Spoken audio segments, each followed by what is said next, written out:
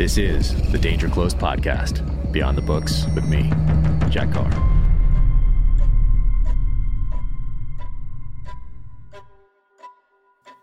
Welcome to the Danger Close podcast, an Ironclad original presented by Navy Federal Credit Union. Just want to take a moment and thank everyone who made my latest novel, Only the Dead, #1 on the New York Times bestseller list in hardcover, ebook combined, and audio. It is sincerely appreciated. My guest today, his second time on the podcast, Remi Adeleke. Remi is an actor, filmmaker, author, entrepreneur, and former Navy SEAL. You have seen him in films like Six Underground, Transformers, Ambulance, Plane, and The Terminal List on Amazon Prime. He also starred in the Fox reality competition show Special Forces World's Toughest Test, the U.S. version of the popular British TV series SAS Who Dares Wins. His memoir, Transformed, takes you on Remi's journey from Nigeria to the Bronx to the SEAL teams. His latest novel, Chameleon, a black box thriller, is available now. And without further ado, Remi Adeleke.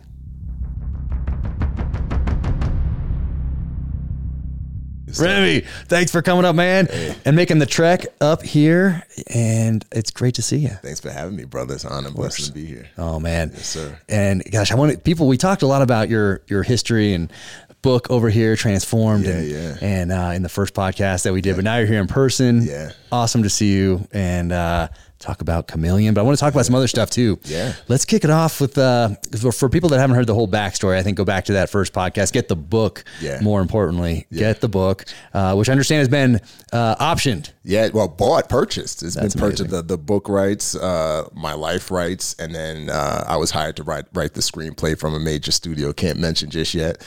Screenplay's done. I'm actually going to be doing more rewrites on it after the writer's strike because I'm a WGA writer, so I can't touch it. But yeah, I'm excited. Man, that is because when you're reading that thing, you're like, oh, this is 100% should be a movie. Yeah. Like that's the thought that you have when you're reading this thing going through, because it's, I mean, obviously such a unique story. Yes, no one has anything that's kind of parallels it. It's unique, 100%.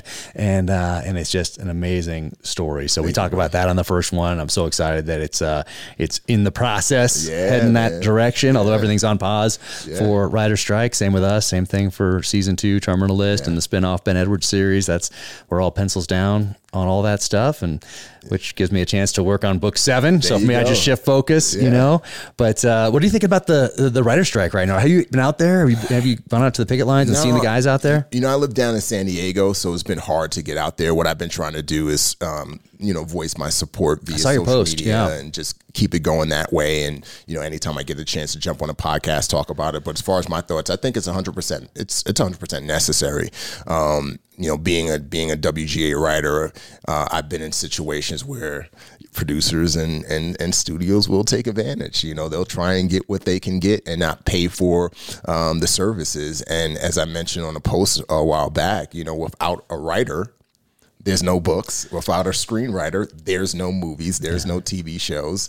And so, it's important that we get our due. I don't think we need to get up way above and beyond astronomical numbers, but, we shouldn't have to compete with AI, which is a whole another topic. So are those the two big issues? I think there are a bunch of things have been building for a while, right? The streaming stuff. I'm sure there's a lot of issues. Yeah. But the main ones that you hear about are 1, AI, and 2, the streaming side of the house. Because since the last writer strike, a lot has happened. The growth of streaming and all the rest of it. So it seems like that's been building for a while, and it seemed like the strike was coming for a while. Yep. But then all of a sudden, let's say January of this year, it just seems like AI has been on everyone's mind, and this really seems to be the first union, the first industry to tackle AI. 100%, because the studios, what they want to do is they want to be able to use AI and not have to pay writers, because if Netflix which, by the way, during negotiations, during the WGA, AMPTP negotiations, we brought it up. The WGA brought up, hey, we want to minimize and not have AI be used. And the AMTP said, we're not even discussing that. We're not even going to have a conversation about that. And one of the big pushers of that were the streamers, for the most part, because they could save a lot of money by having an AI generate a script and then have an executive or an assistant fill in the blanks. And now they don't have to pay WGA scale. So that is a huge issue. Then also there is the residuals, as you brought up. Residuals on network and cable are way more than residuals with streamers, and the streamers are making a whole lot of money. My experience in Hollywood is very limited to one show. That is all I know. It was an awesome show, though. Thank you. Thank you that you were in. No, thanks for the opportunity, man. It was awesome. I mean, the writing was amazing on Terminal List. The acting was phenomenal. Chris Pratt crushed it. Everybody crushed it. LaMonica Garrett, everybody absolutely crushed it. I love that it was so authentic and grounded. And as we kind of talking about offline, there weren't those unrealistic situations where you have somebody who shouldn't be beating up 100 people or fighting off 100 people by themselves doing that. So it was a great, and that's why it was successful. And I think that, right now, the public is hungry for authenticity. What's real, what's raw, what gets to the truth. And there's so much out there. That's the one thing that's essentially differentiating between all the other stuff and content like Terminal List. And I think I know it's going to continue to crush, just like your books are continuing to crush season after season because of how real, raw, and authentic it is, man. But it was an honor to be a part of it, man. Oh, well, thank you. And every meeting that we had, Chris and Antoine, we'd always talk about how we're making this for that person who went downrange to Iraq and Afghanistan. We're not making it for critics. We're not making it for awards. We want that person that went downrange to put their feet up on that couch, crack that beer at the end of the day, turn this thing on, and at least know we made the effort to make the show for them. There's always going to be that percentage of Hollywood hot sauce in these things that move the plot forward and do certain things here and there. But we wanted them to realize that we made something for them, not for anybody else. And Antoine always on set or in the editing and post-production, it was always like, hey, if somebody watches this, if a SEAL watches this, will they roll their eyes at this part? And if the answer was yes, boom, done. We're cutting it, we're moving things around, or we're reshooting it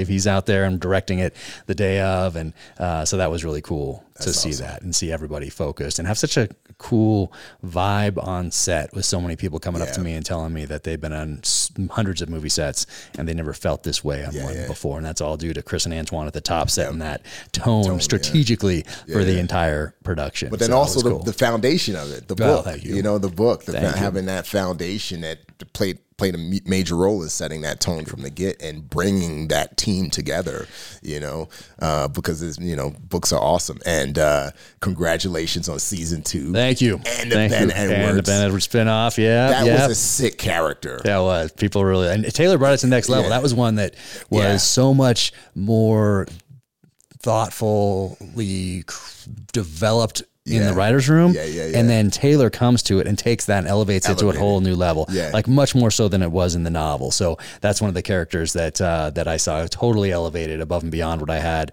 in the book. And Taylor just crushed it. So it made sense to do like when I saw him and his performance and the way he acted and the way he spoke and brother. I was like, he's a team guy. He's got the tats, he's like, drinking the whole thing. But he was fantastic. So we have we got up to episode 5 in the writer's room, and before the strike hit and pencils down as soon as that writer strike hit. But they are good. Like I am so fired up, and it's also there's no the characters were part of the books, but there isn't something that someone can go, oh, let's go to the Ben Edwards storybook. This was wrong. This was wrong. This was different here. I hate it. So you're creating the whole world from the ground. How far back is the story going to go? I don't know how I can, but I don't think I'm allowed to say exactly. But it goes back to his split from the SEAL teams to the CIA. So it just getting into the and so that side of it, and this one goes international. So rather the first one is a action thriller, conspiracy thriller, revenge thriller. This one's like international spy thriller. So it goes to that. So it really expands, takes things international, and really elevates things to a whole new level. And I'm assuming that because we know what happened at the end of season 1, that he played a huge role in everything that went down. This is almost like a Venom type anti-hero, dead, just the anti-hero. Is the setup.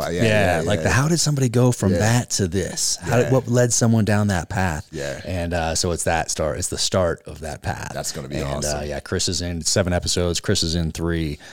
Taylor leads in this one. Then we roll right from that into True Believer, which is the second book, which Chris Pratt leads.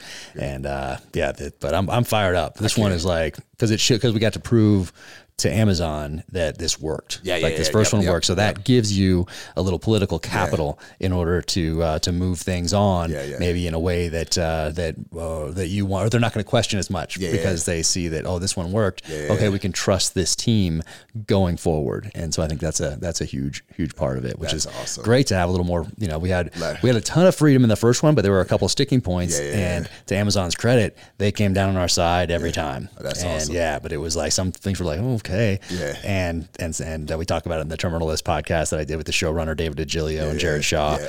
So we did that podcast and talk about each episode. But Amazon, to their credit, they came down on our side every time, even if it was a little reluctantly, maybe in a couple parts. But it set up this spinoff and this second season. So and now you got the freedom.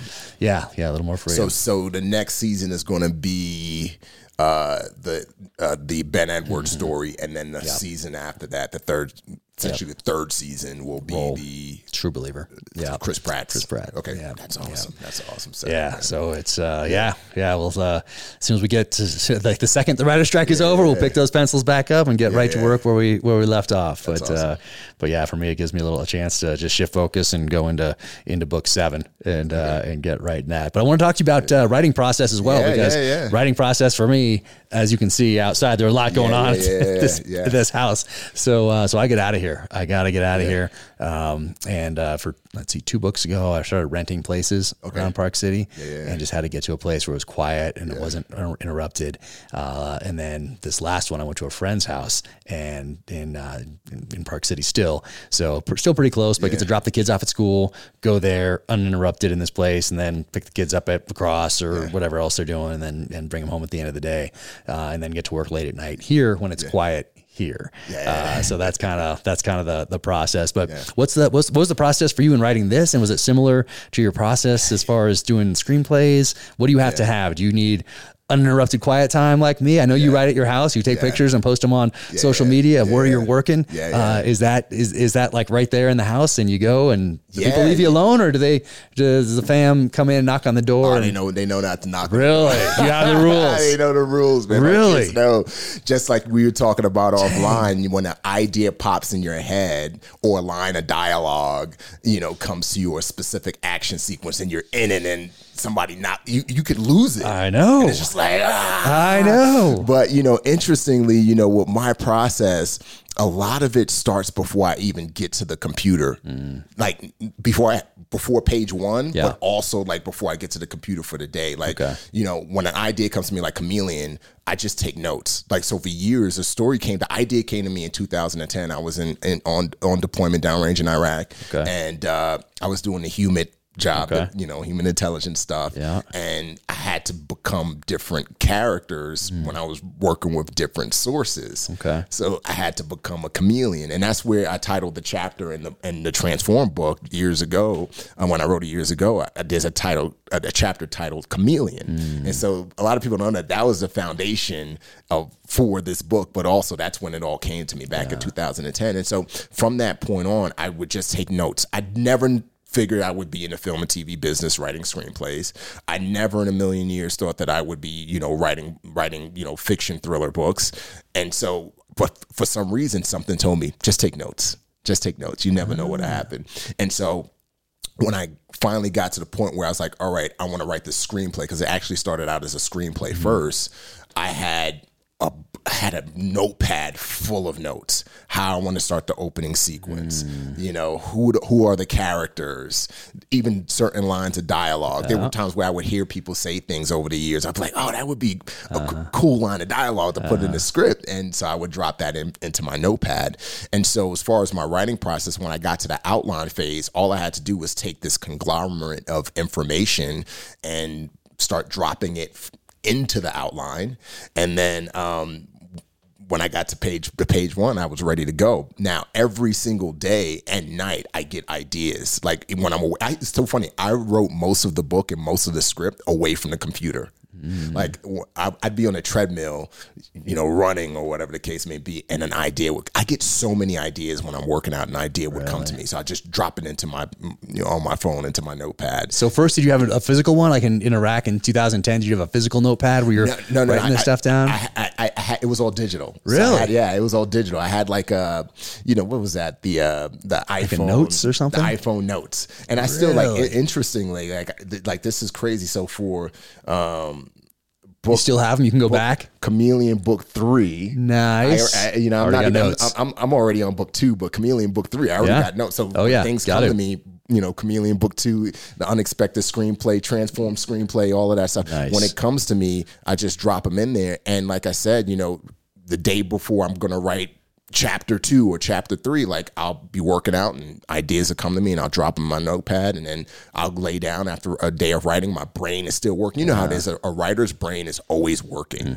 It's always trying to figure out, especially when you write yourself into a corner or into a situation that seems hard to get out of. And it's just like, even when you walk away from the computer, your brain is just still has adapted to still figure out the solution to that problem. Oh yeah. And that's when I get the notes, and then I go back to the computer and I write. But for me, as I said, I needed to be quiet. I can't write around people. Yeah. I hear writers going to coffee shops, and I'm just like, I don't know how you can do that because I'm so easily distracted. And I need a solid 8 hours to write. Yep. So and I don't go for I know some people go for page count, or some people go for chapter, to get word to a specific chapter or word count. For me, it's all about time. Okay. Like I need 8 hours. At 8 hours, pencils down. Really? You'll stop? I'll stop. Really? And the help is, my nanny gets off at a specific time. So it's like, I have to stop. There's no choice. Interesting. Yeah. I can't stop. Like I keep going. And that's why this one and it's harder to keep going the older I get. 3 books ago, a couple all-nighters, no big deal. Keep going in the morning and just roll right into getting the kids to school and then coming back and keep going, just pound that coffee. And this time I did 3 of those in about a week and a half, and closer to the end, and it hurt me. It was not as easy as it was back in the day. That is for sure. Oh yeah, I've done those 4 a.m, right until 4 a.m. After I put the kids down, go back to the computer because I got this idea that I just can't put in a notepad. I got to get to the computer and write it, and I'll just be working it until 4 a.m. Before I know it, it's 4 a.m. Look at the clock. Holy crap, it's 4 a.m. Right. I got to get up in 3 hours to get these kids ready for school. And but that's where the magic happens, man. That's what that's what, just like when we were in the teams, man, and just doing, whether it was operating or doing a training workup, and it was like it was a kick in the nuts, but you were happy and you enjoyed it so much that it was just like the time just flew by, and before you knew it, you were halfway through a deployment. So that's kind of how I see writing and storytelling. It's like when you enjoy it, when it's your passion, it just makes time fly by. I'm gonna take some notes from you because I think I need to do the notepad on the computer thing. Because what I do is I send myself emails to an email that only goes to a separate computer that has an email for the books. And so it's me telling me, just nobody else has the email. I just send myself an idea. I'll put a subject line in there, like book 7, even if I'm working on book 6 or book 5, book 7 line, or book 7 theme, or book 7 title, or books, whatever it is. And I send it to myself. But then I'm going through those emails, trying to find that. I'm like, I know I sent myself something, or I hope I sent myself something on this idea, scrolling. But it seems like having it set up so like you do is a better way to go. The good thing about it too is it's my phone syncs with my laptop. It also syncs with my computer, so I'm not having to go to my phone and text or email something. I could just copy and paste from my computer because the notepad is all sent to the document that I'm working on, whether it's final draft or whether it's a Word document that I'm working on. So it makes it more convenient. That's for sure. That might be a bridge too far for me. I don't know. Getting things to sync in the I think I just like missed it as far as being able to do all that stuff. I'm always have to call the kids or call somebody. Like, so that's hence me sending the emails to myself. Like not as efficient at all, but trying to get things to sync. And when they don't, like me trying to figure it out or it asking me for a password or something, it's like, a simple solution. Apple ID. Use the same Apple ID in all your devices. If you have an iMac or computer, laptop, Air Mac or whatever, it don't sync all. The problem with the writing computer is that it's separate. And so I don't want anything else popping up on there.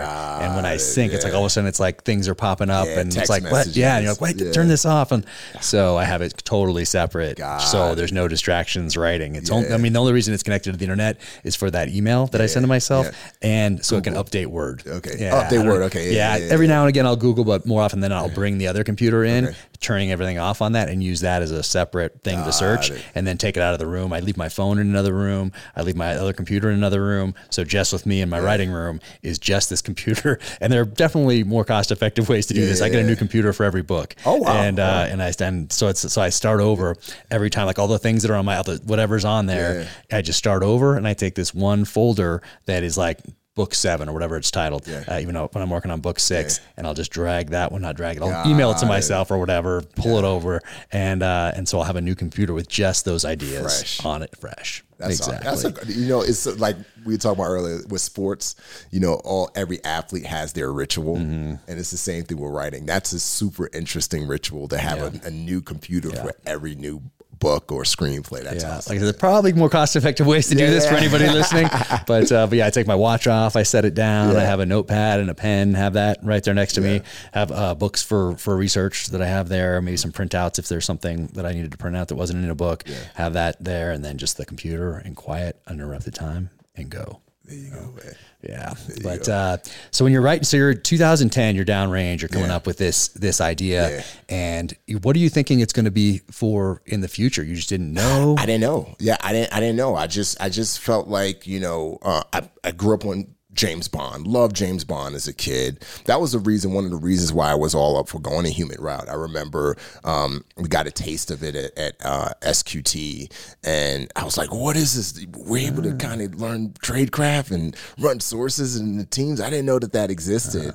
And then, when I got into the teams and I got exposed to it more, that's when I was just like, this is like what I watch in the movies. This is James Bond. This is Jason Bourne. This is like, not to that level, not in a Hollywood way, but it's neck up. It's intelligence. It's intelligence gathering.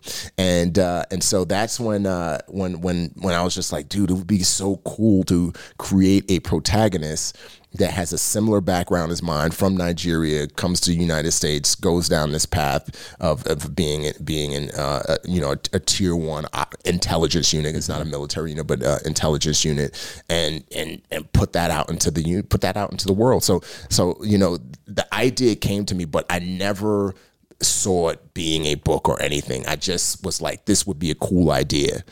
Maybe in the future, it'll turn into something. Maybe it won't. I don't know, but I'm just going to at least take these notes. And so, that's when it started in 2010, and I was able, I went and trained at the NSA Interagency for a TSO course back in, I want to say 2009. And then so when did they pull you out? Did you already do a deployment, or at what point did they come up to you and say, or did you go up to like leadership, chief or whatever, and say, hey, I'm interested in this TSO ASOT human thing, or like how did that work? Well, the funny thing was, when I got to the command, I automatically raised my hand. I was like, this is what I wanted. Like, I was already corpsman, so I already had that specialization. And I was just like, hey, I want to go to humans. We call it ASO back in the day. Name has changed since then.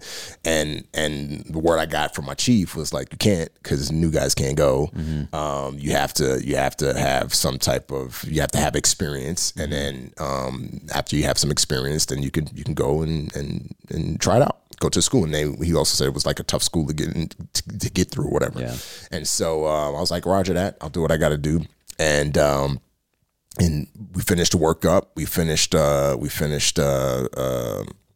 you would call it, pro dev and then it was pro dev and then ULT and then advanced, whatever it was after that, getting ready to go. I forgot the term. And then we got word unit level training. There it is. ULT. ULT. Yeah. We got word where we were going, and that they would need more level 2s, really, and level 3s. So before your first deployment. Yeah. They were like, hey, we'll need more level 2s and level 3s to be able to actually go do this job. And no, none of the guys wanted to volunteer. And my platoon chief at OIC was like, who wants to go? And nobody wanted to volunteer. And part of the reason why was because of the writing that's involved. At human school, that like like a lot of it is writing. You go out and you obviously you have the classroom sessions, and then you go out and you do the source meets and all that other stuff. But then you got to come back and write these super long reports, and that was like that was a message that a lot of guys were getting. They were getting from guys who went through the course. It revolves around a lot of writing, and it sucks. And then when you go down range, like after you have a source meet, you got it right. Yeah, and these reports got to go up the chain of command. And so nobody wanted to do it. So my hand shot up because I had been writing since I was a kid. My mom would make my brother and I read New York Times articles and read books and write reports on them. So I had been exposed to writing, so I didn't mind writing. And so I was just like, hey, I'm in. And my platoon chief got me a waiver, and I was able to go to the course, and then it all started from there. And then, what'd you think of the course? Was it hard, or was it? It was tough. It was tough. Yeah, we had a lot of guys. We actually had a lot of guys who failed out of the course. In part because of the writing side of it. It wasn't like physically tough. It was more mentally, and when I say mentally, I don't mean like mental toughness, more intellectually tough.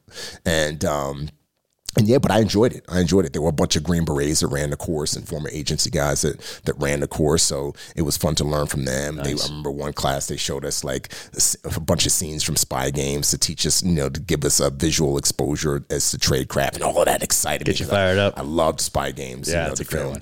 And it was great. And so, then after I finished that course, we deployed a few months later, and I was doing that job. And then for my second deployment, is when the idea really started to come to me. Okay. And I was really like, dude. Where'd you go for the first one? I racked the first one. I racked the second one. Did you get to use that tradecraft in the first one? Did you get to use those skills? Yeah, I got to do some human stuff. Yeah, it was more cool. On the second one though. More on the second one. Okay. Yeah, more on the second one. The second one was like really where I was like, I had like a whole pool of sources. Oh wow. And I was in charge of these guys, and I had a level 3. What was he? No, our level 3. Yeah, our level 3 was on the same base as ours, or same fob as ours, and it was just constant work. And in order to get operations, this wasn't the only way, but in order to get DAs, like a big part of it was the source handling, because all the information had to be vetted. You couldn't just have a source come in and give you information and be like, all right, we're going to go hit a target. Like it had to be vetted with SIGINT. It had to be vetted with, other sources from other places, other documentation. It was a whole process. It wasn't like, some people see in the movies where it's like, oh, there's a bad guy over there. All right, we as SEALs are going to go get this bad guy. Right. We're brainless and we're going to go do this. And a lot goes into it. So that's when I really had the chance to hone my skills as a source handler, and then also as a writer, and really write detailed reports, because those reports would dictate whether we would go on an op or not. And so guys want to go op, they want to go do work. And so that's when I really got into it more so on that second pump, and I enjoyed it. Thoroughly enjoyed it.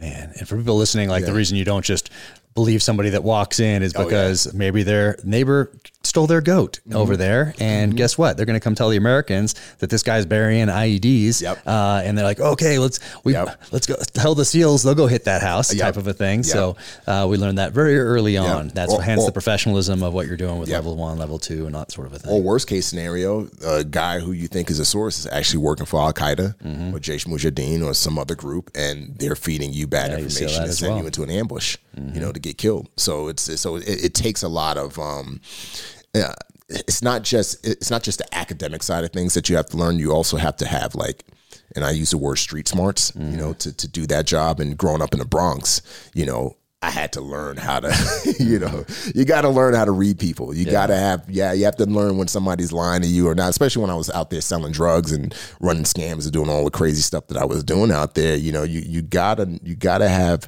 some awareness of your surroundings and be heads up. And because if not, you'll get taken advantage of, or worst case scenario, you'll be in the wrong situation and end up getting killed. So I was able to take the street smarts that I learned from growing up in the Bronx, build upon that, by going through school, and then, learn how to do that more so on my second deployment, first deployment, second deployment, and third deployment, and then really growing from there. So it all served me well.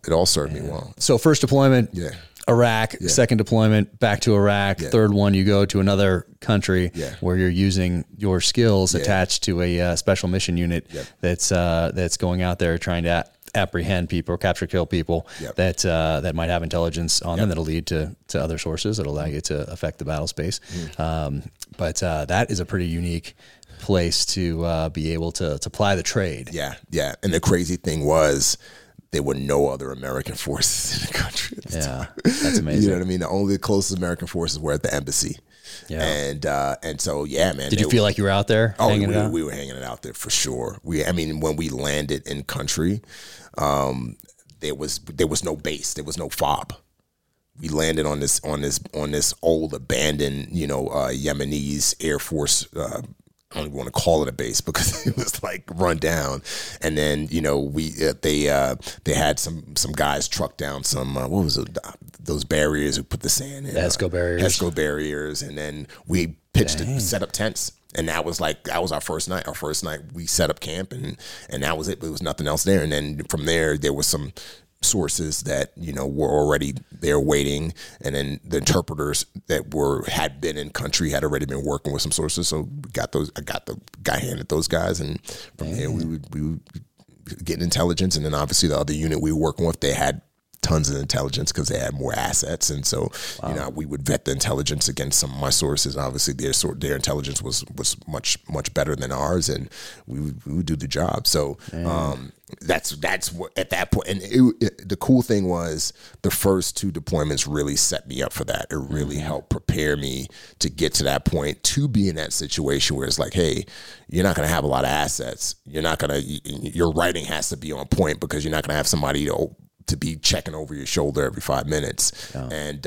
what you're doing is going to be, even more so important to get like some important jobs done. So everything prepared me. Going back to the Bronx, everything I learned, my mom having me write, the stuff I learned growing up in the streets, to now going to school, doing the first and second deployment, and now actually getting to the point where I'm almost not on my own completely as a source handler, but like somewhat, So yeah, that is wild. Yeah. So first one, you say you got doing a little bit, kind of putting the toe in the water type thing, figuring it out, taking it from the classroom, applying it to a real world situation. Second one, doing a little more of that. And third one, going to the country X and being able to do it at that level. Yeah. Were you taking notes over there for this same thing and that from country X?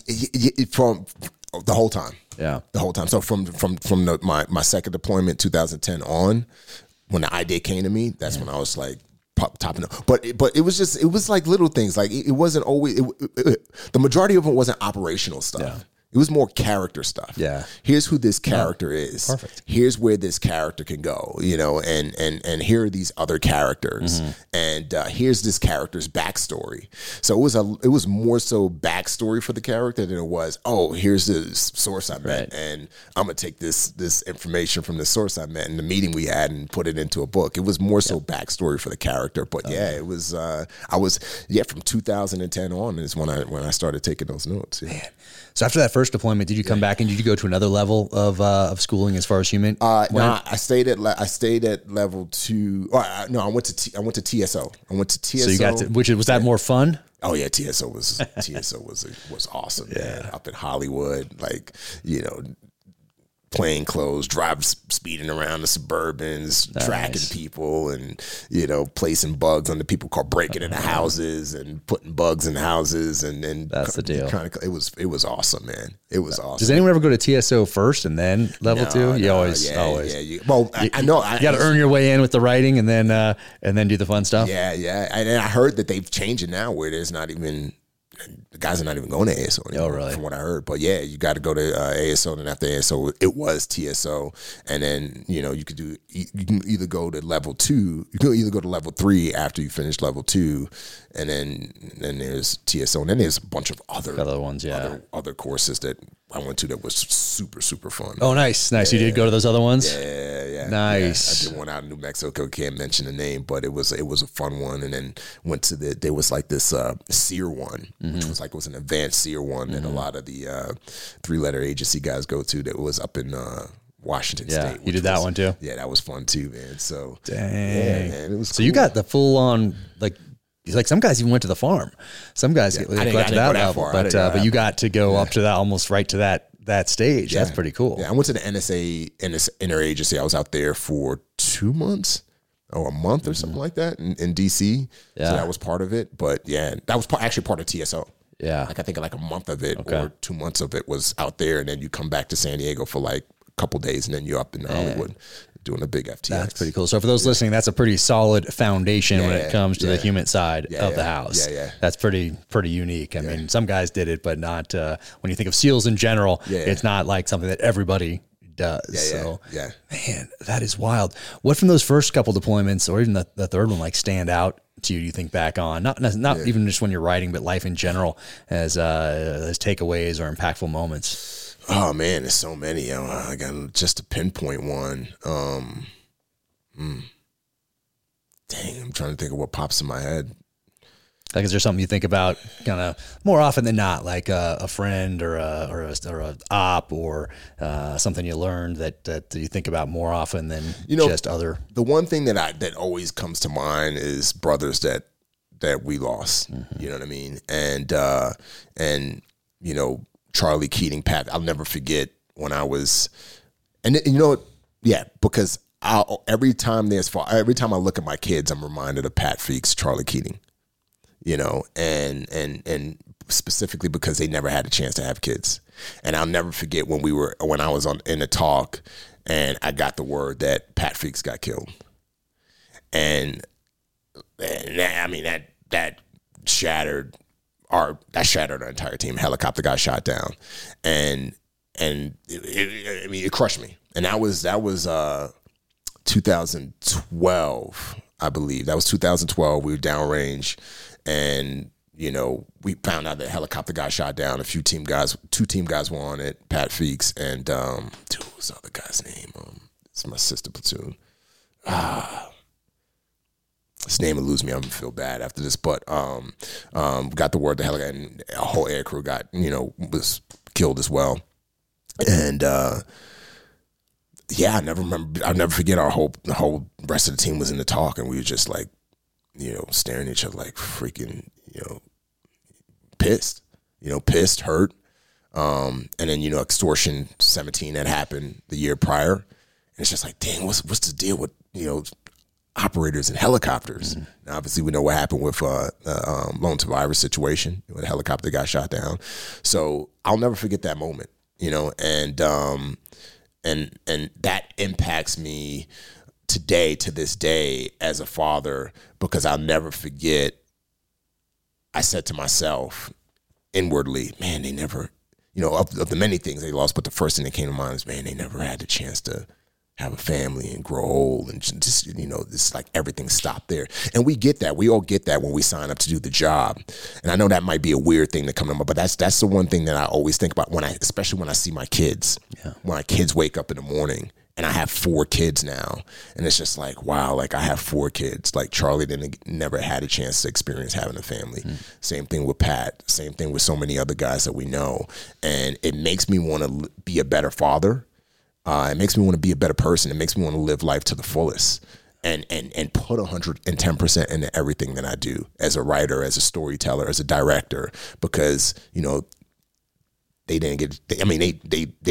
got a chance to do that. Yeah. And they paid the ultimate sacrifice. They made the ultimate sacrifice, but it stopped for them. And so that's the thing that I always come back to, is that moment in the talk when we found out that, Pat got killed. And, obviously we have so many other guys that I know that's passed away, but I would say, because I deployed because I went to Buds with Pat, and I went to Buds with Charlie Keating, and we were super close in class, and we were in the same platoon. We did a platoon together, and so it hit closer to home for me. Yeah. Man, what'd you guys do as a platoon or task unit? After that, do you take a knee and then 1 second take a knee and get back up and keep going on with the mission? Or what was that? What did you guys do in the aftermath? Yeah, it was, took a knee, prayed and, got our bearings. At the same time, if my memory serves me right, the Arab Spring had happened as well. So Benghazi, I want to say Pat died in August. And Benghazi happened in September. So there was a lot of stuff going on between that time anyway, as well. So it was like, hey, we're still in country. We still got a job to do. Mm-hmm. You know what I mean? And you know, so let's get our bearings. Yeah. We had, you know, we had our moment to mourn, but our boys wouldn't want us, you know, stumbling over ourselves or sitting down, not doing the job just because they passed on. They're warriors, and every warrior wants their teammates to continue charging forward towards the enemy and getting the job done. So, man. Yeah. Man. And so you came back from that one, and at what point did you find out that you're going to go to Country X and work with this special mission unit over there? Yeah, so I got back. I was in my platoon, and we would just doing, you know, did pro dev. Do you know where you're going, or and it just changes, or do you suspect where you're going, or are they kind of up in the air right now? I was going to go to Afghanistan. Okay. So I was going to go to Afghanistan, and so with my platoon at the time, there were these specific platoons at every team, and the entire platoon were made up of humid guys, and they were doing stuff. They were doing like some cool stuff along borders. You know, I'll just leave it at that. And so when we got back from deployment, I was doing workup with Delta Platoon, getting ready to go to Afghanistan. We're doing workup to go to Afghanistan, and then like I want to say the first week of workup, I got called into the CO's office and the CMC and the XO's office because they were like, "Hey, we're going to do this. We're going to do this cool specific team thing." Like nice. We had the team 3 had that same team the year for the cycle prior.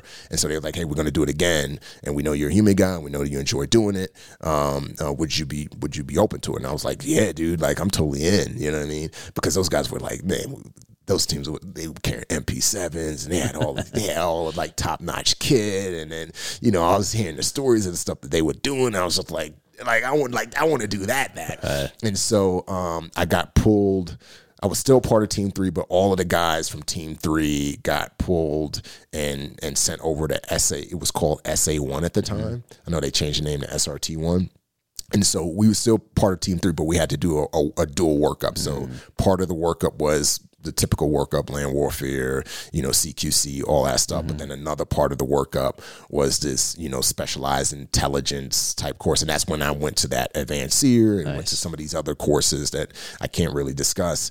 And right when we were going, we knew where we weren't going to go to country X, the specific country. We were going to go somewhere else and along a specific border and do something like really, really cool.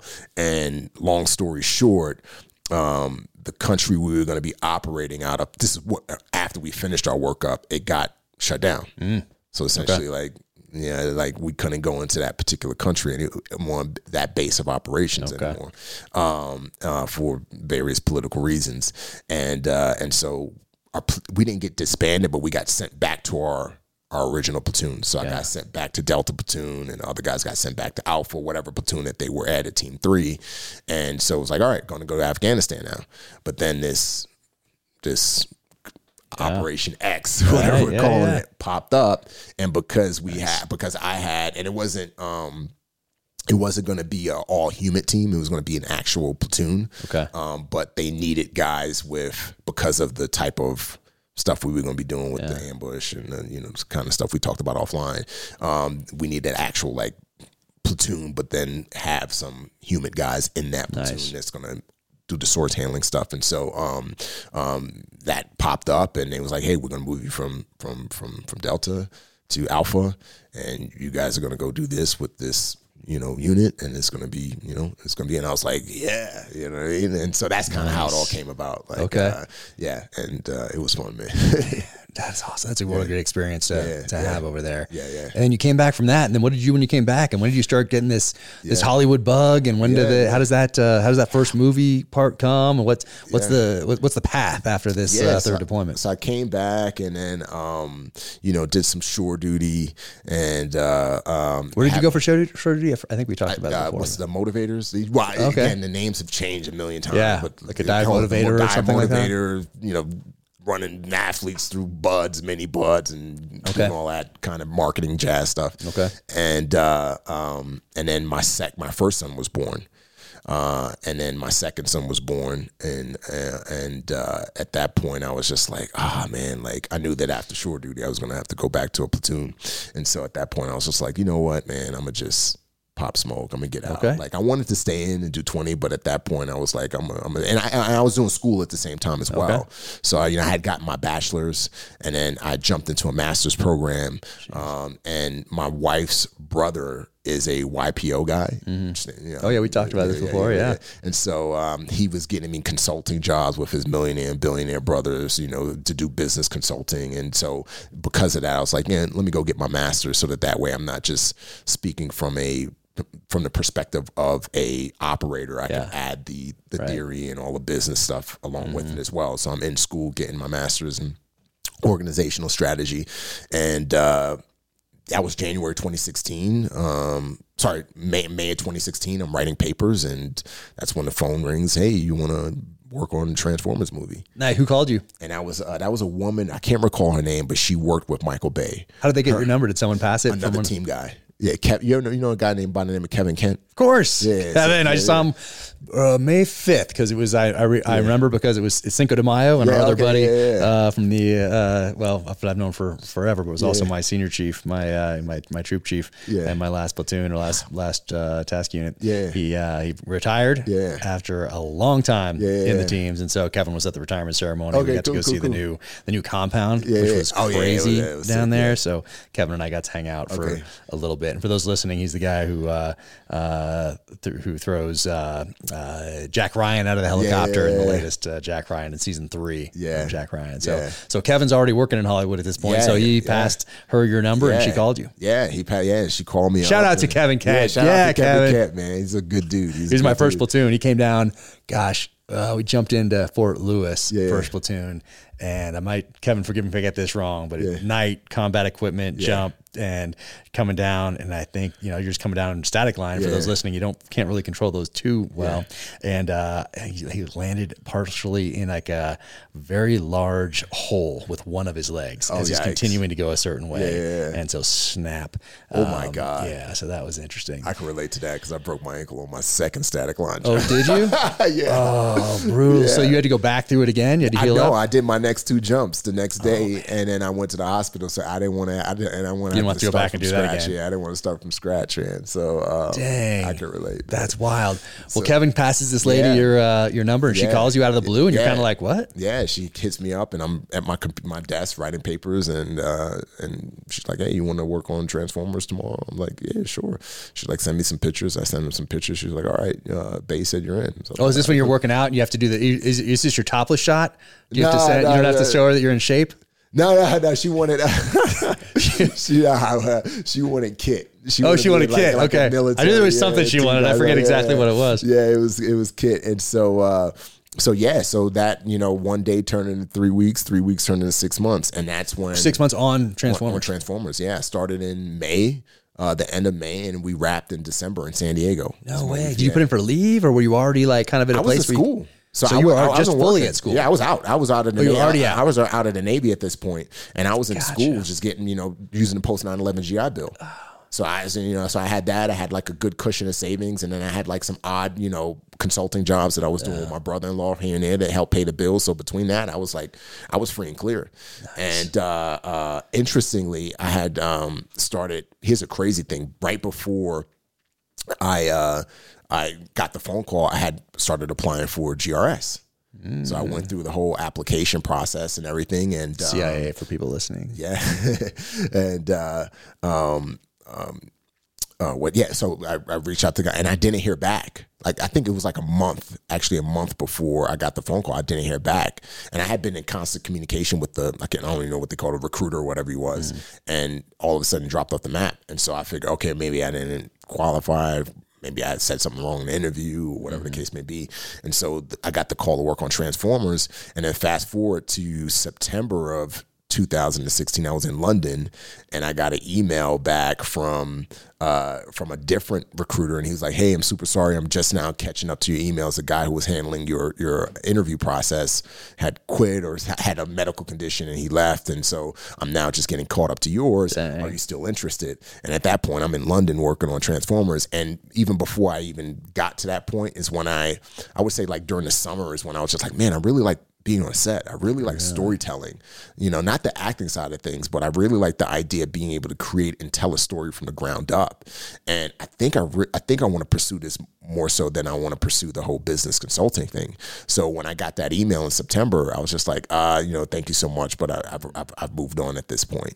And then, like I said, December came and we wrapped. And then after that, I was more opportunities started coming. I did work with Peter Berg on 2 commercials. It was like a Army commercial and an AT&T commercial. Nice. Got to consult and do some stuff on that. And that was really, really fun. And then just things started progressing from there. And, before I knew it, I wrote the book Transform.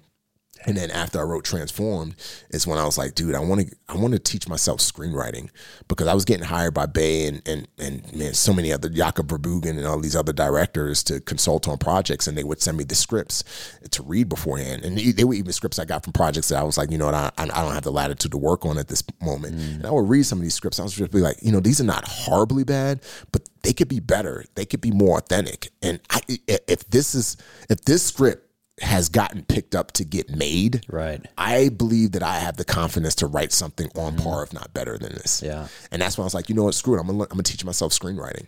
And so after I wrote Transformed, and got that, through the publisher, got that edited with the publisher, that's when I was just like, all right, I bought the screenwriting masterclass, and I bought from the masterclass, like online, .com or whatever. That masterclass online. Nice. Did the Aaron Sorkin class, did the Shonda Rhimes screenwriting class. It was I think David Mamet had a screenwriting class. Oh, really? You just go to like their websites and you signed up for them and get the stuff. Just did the classes. No kidding. And then use YouTube to follow like a bunch of YouTube screenwriting channels, and that's where I would learn my screenwriting and learn how to structure a screenplay and 3-act structure. Because with a book, we have there's so much freedom in a book. Oh yeah, there's so much freedom in Transform. No rules, essentially. You can have long, chapters, short chapters. You can have what's anybody's thinking in there, backstory, make it up on the fly. It can be as long as you want, as short as you want. Total freedom. But screenwriting, more rules. For a film, even now with action, they don't want you to write anything more than 110 pages. With comedy, it has to be about 90 pages. And so that's when that's where I really learned more so how to write script. And I took those lessons and I applied them to Chameleon, which was a screenplay. And I wrote The Chameleon. That was the first script that I wrote. And then I loved it. I was happy with it. But looking back, after I picked it up like years later to do rewrites after it got picked up to be a film, that's when I was like, oh, this is not as good as I thought it was. Because I had a fresh lens to look at it. And so I wrote Chameleon, and I wrote another screenplay called The Last Shall Be First. That almost got picked up by Revelations Entertainment. We're in negotiations with Revelation Entertainment, which is Morgan Freeman's company, because it's a true story about the first group of African Americans to serve in SOF. So I wrote that screenplay.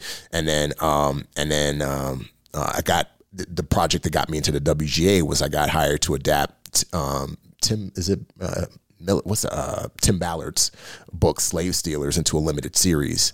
So I got hired so I did that. Wow. Adapt that into a limited series. That's what got me into the WGA. And I wrote, the Unexpected short film, which is awesome. Everybody should look that up and check it out. Thank you, brother. Is it can you find it on YouTube? Where's the best place to see it? Yeah. It's on YouTube, and we were supposed to go into production mid-July. So we got fully funded, got a full budget. So, a nice budget film because it's an action thriller. We cast a major star a month ago. Nice. And we've been in talks with another major star. I can't say his name just yet. Back and forth talks for a month, and then finally got to the point where we could submit an offer to him. So the producer submitted an offer to him. Dang, nice. Today, actually. Fantastic. And so things are moving forward with that. We're crewing up on that. So that short film is now going to be a feature film. Wow. And so I wrote that screenplay as well. But backing up to Chameleon, in 2020, I want to say, my agent recommended that I do rewrites on the script, and that's when I read it, and I was like, this could be a lot better. And so I did rewrites on the screenplay, and then he took it out to a different production companies because he wanted to attach it, kind of like what you guys did with Terminal List. You got Antoine Fuqua on board as a producer, and you got Chris Pratt on as a producer, and then you guys went to package it and went to a studio. And so my agent wanted to package it with a big producer. So we went to 3 big production companies. We went to a lot of different production companies. 3 of them wanted to pick it up. We went with a really big one. I can't mention their name. I did an option with them, and I went through a year rewrites on The Chameleon.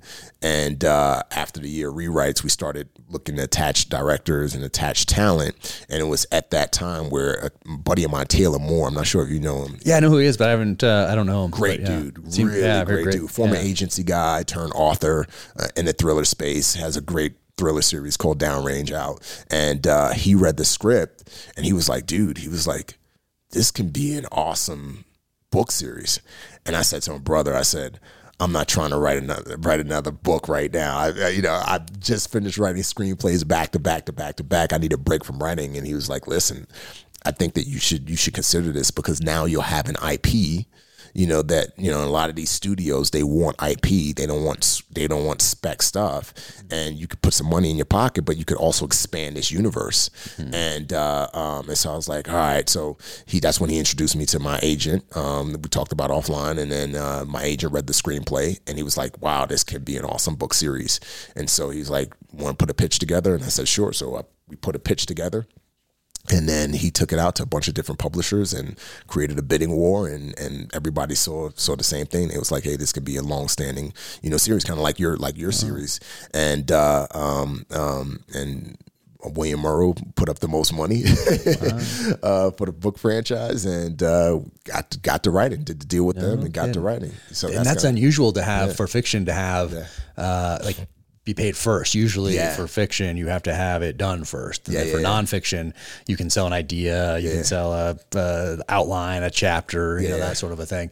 So you went about it a very unusual way for a thriller. It was the script. The script was, from all the notes that I had taken over the years, the script coupled with, and what I wanted to do was, my agent wanted me to take the script and turn that into the book, but I didn't want to do that.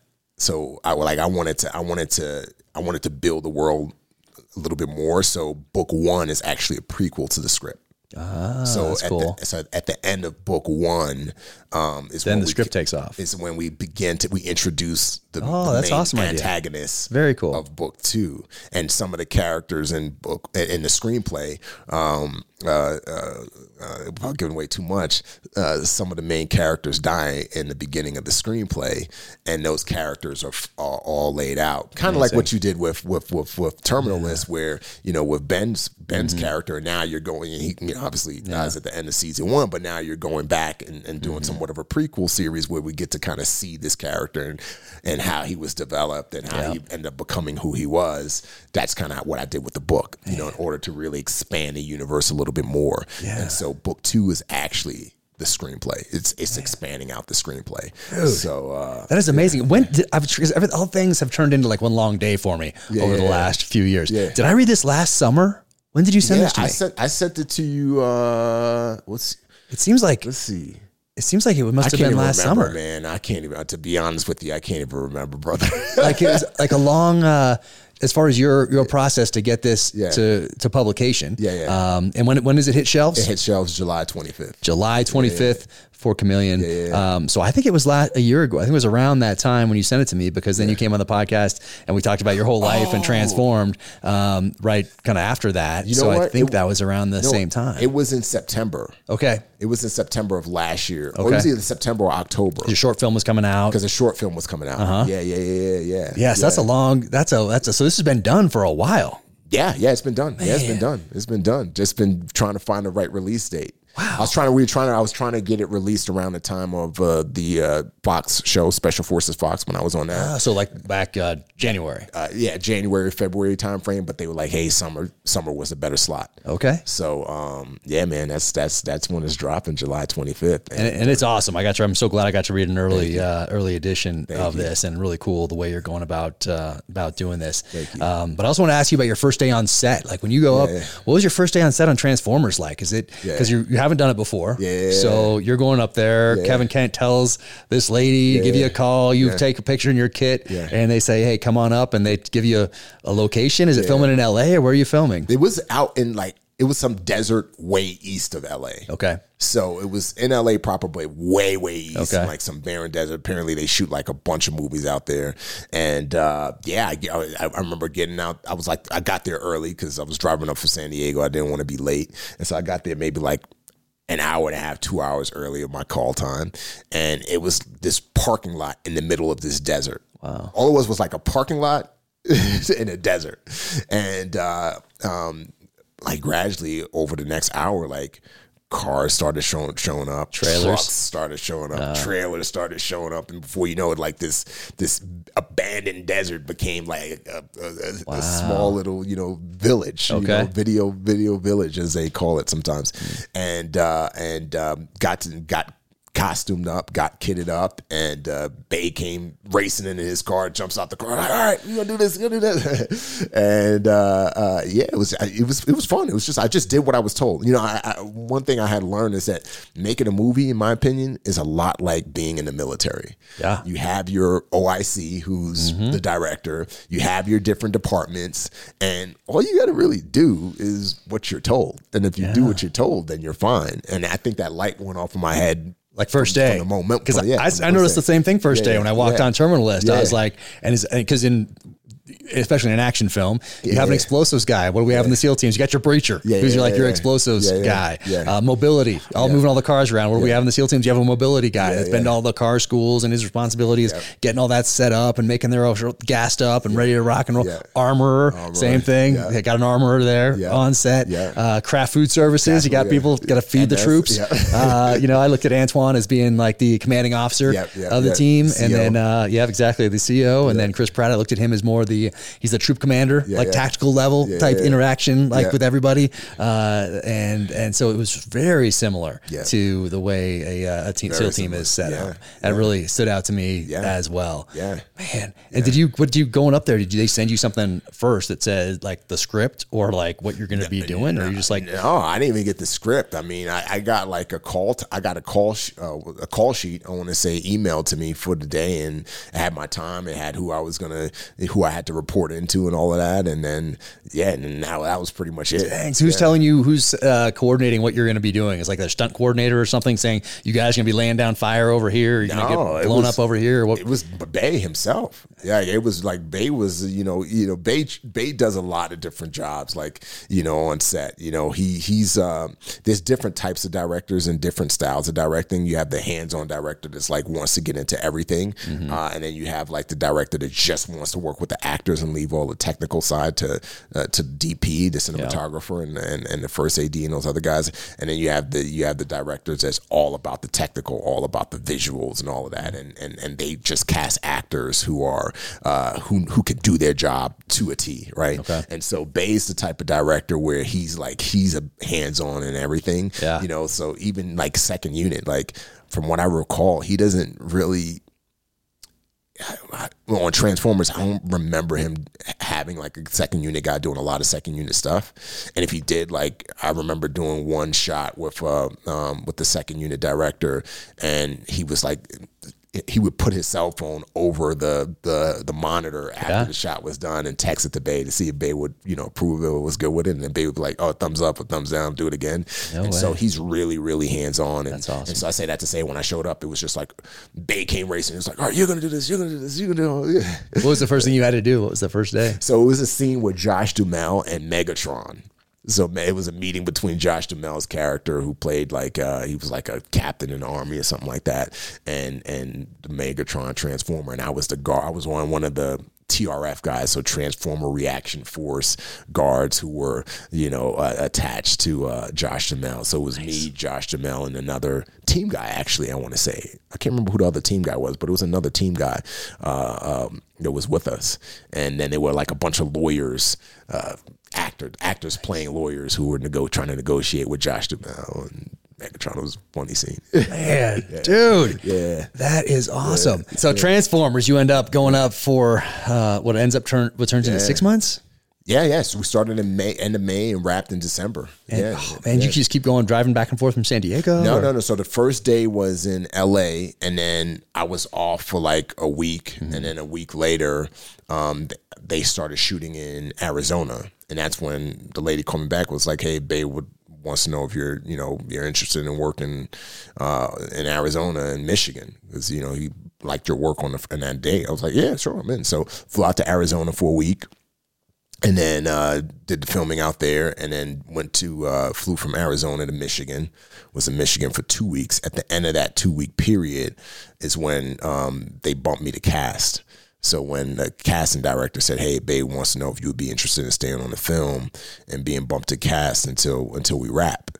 And so I was like, sure, why not? So I stayed in Michigan until the end of August, and then came home for like a week or two, and then flew to London and was in London for like 2 or 3 weeks, if my memory serves. Man. Yeah, he's filmed those all over the place. Yeah. So it was London, and then went from London to San Diego. It was a long shoot, man. Yeah. It was a long shoot. Well, typically films are not that long. Like the film I'm doing with the Unexpected Redemption film that G-Base and Gerard Butler are producing. That's a 45-day shoot. Okay. You know what I mean? That's where we have budget and schedule for 45 days. Wow. So I was like, I can't imagine having freaking from May to December. That's a long shoot, man. Yeah. That's wild. Yeah. Especially traveling all over the place like that. That's awesome, though. Yeah. That is awesome. And so what's your next one? So while you're doing this, during this 6 months, is this where you're like, you know what? I could do this. Yeah, that's when I was like, I want to be a storyteller. Like, I don't want to, like, my passion was never to be in front of the camera, period. Like, my passion, as I mentioned earlier, was going to business consulting. But that's when I was like, I want to be a storyteller. I want to be a writer, producer, director, and let's see if it works out. And so every other project to me was my film school, because I didn't have the time to go to film school, and my post 9/11 GI was pretty much ran out, so I couldn't go to film school. And so that's when I started going full on, hey, trying to learn this business, and figure it out. And it's been a hard process, you know what I mean? And there's been a lot of setbacks, a lot of challenges, but everything is, and you know how it is in Hollywood, man. Like, you pitch a project, and then how long does it take from the day somebody says yes to it hitting the screen? Yeah, years, man. I remember I was at dinner with Antoine Fuqua. Wow, man, this was like 3-4 years before Terminalist came out, and I remember he had just told me, or maybe it was Matt, you just optioned it to Chris Pratt. That was like 3-4 years before the January 2018. January 2018. And so it takes a lot of patience, and that was another thing I learned being in the business. But that's when I was just like, I want to do this full time. Is that been the toughest part for you? Like not knowing if something's going to greenlit, having those meetings, hearing people be excited about something, and then not hearing back for a while, and then hearing back, we want to do it, or not hearing back ever. Or like, what's been the toughest part? In the beginning, it was tough. Because, coming from my background and our background, in the get it done. Let's go. It's not just that. It's just like when somebody says they're going to do something, they do it. Mm. You know what I mean? And I learned really quickly in the business that when somebody says they're going to do it, chances are you got to divide that by 2. Interesting.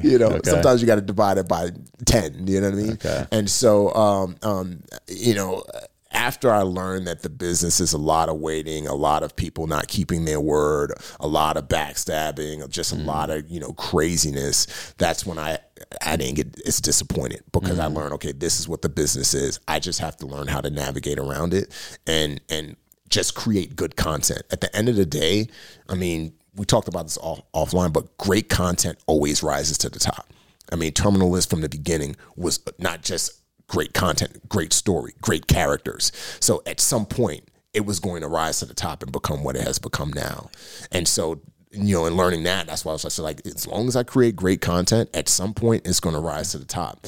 And I can get 100 no's. I could have a lot of people, have 100 people tell me, hey, I'm going to do this, and then they don't do it. But at some point, if the content is great, it's going to rise to the top. And that case in point, that was what happened with Transform. You know, initially, you know, why I met with Antoine back then was because Antoine was gonna, you know, we were talking about him picking up the rights to Transform. And it didn't work out, not for any negative reason, it just didn't work out. And so, but fast forward now, the project finally did get picked up, and real money has been put up, not an option, a full-on purchase for the project, and the film is going to go into production hopefully sometime after the writer's strike. But at the end of the day, why is that happening? Because great content at some point is going to rise. Great story, great characters at some point is going to rise to the top. And that's what Hollywood is looking for.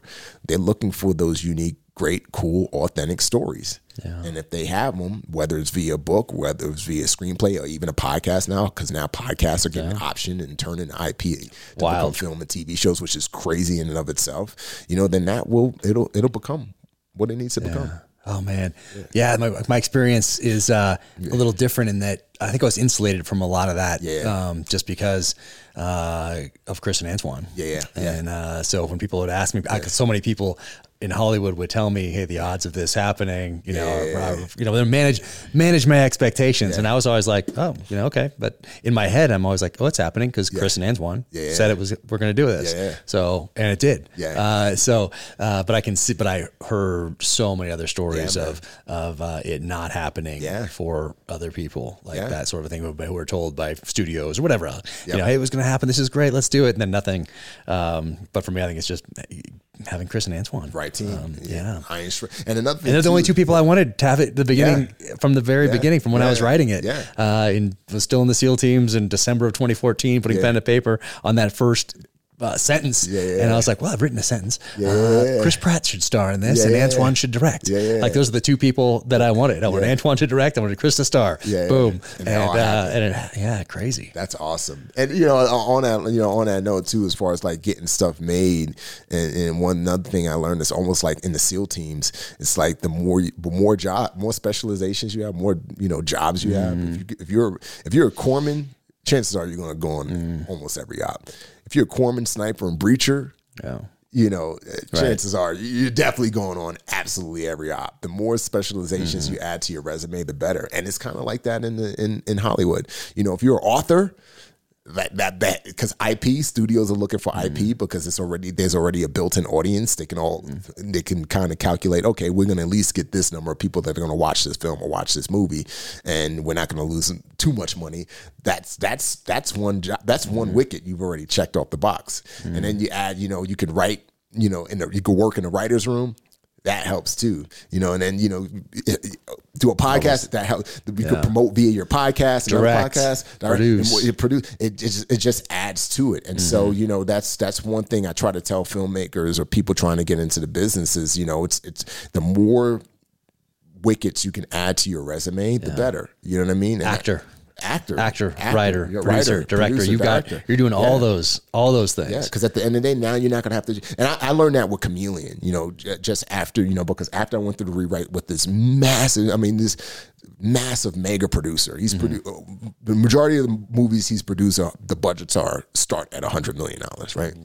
And, you know, even after I went through the rewrites, you know, the next step was getting a director attached, and it was like, oh, this director's not available. Oh, this director would be great. And I've worked with him before, but he's locked up for the next 3 years on another project or this. And it was always scheduling.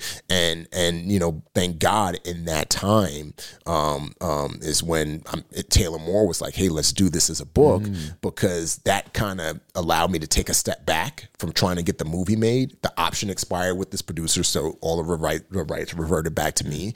And now I could teach myself how to direct and teach myself how to become a better screenwriter and teach myself how to expand a universe in a book so I have a better template. So now when I try to pitch it as a film later, not only do I have a more polished script because the producer gave me great notes, but I also have a book IP. I also know how to direct. And so now, you know, my agents and team, as we're packaging it, we're now able to package it with a director. We don't have to be like, oh, well, let's try and find a director, right, to attach to this project who's passionate about this project. Yeah. And so, the more wickets that people can add to their resume, the better, Because you might be same thing. Yeah, director could be tied up, and your actor could be like, you might really want to do it. Yeah. But you know what? I got this commitment and this commitment, and if it's like A-list talent, guess what? They're booked up. Yeah. For years. Yeah. So it's really interesting how all those pieces have to come together. Yeah. And like there's a character in my books, Rafe Hastings, who is like a fan favorite character. Yeah.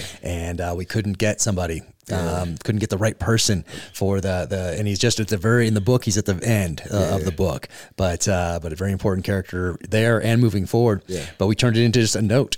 So in the show, it's a note that he gets on that boat at the end. Okay, so we turned that character into a note, but in the script and the outlines, it was a character that was going to physically meet them.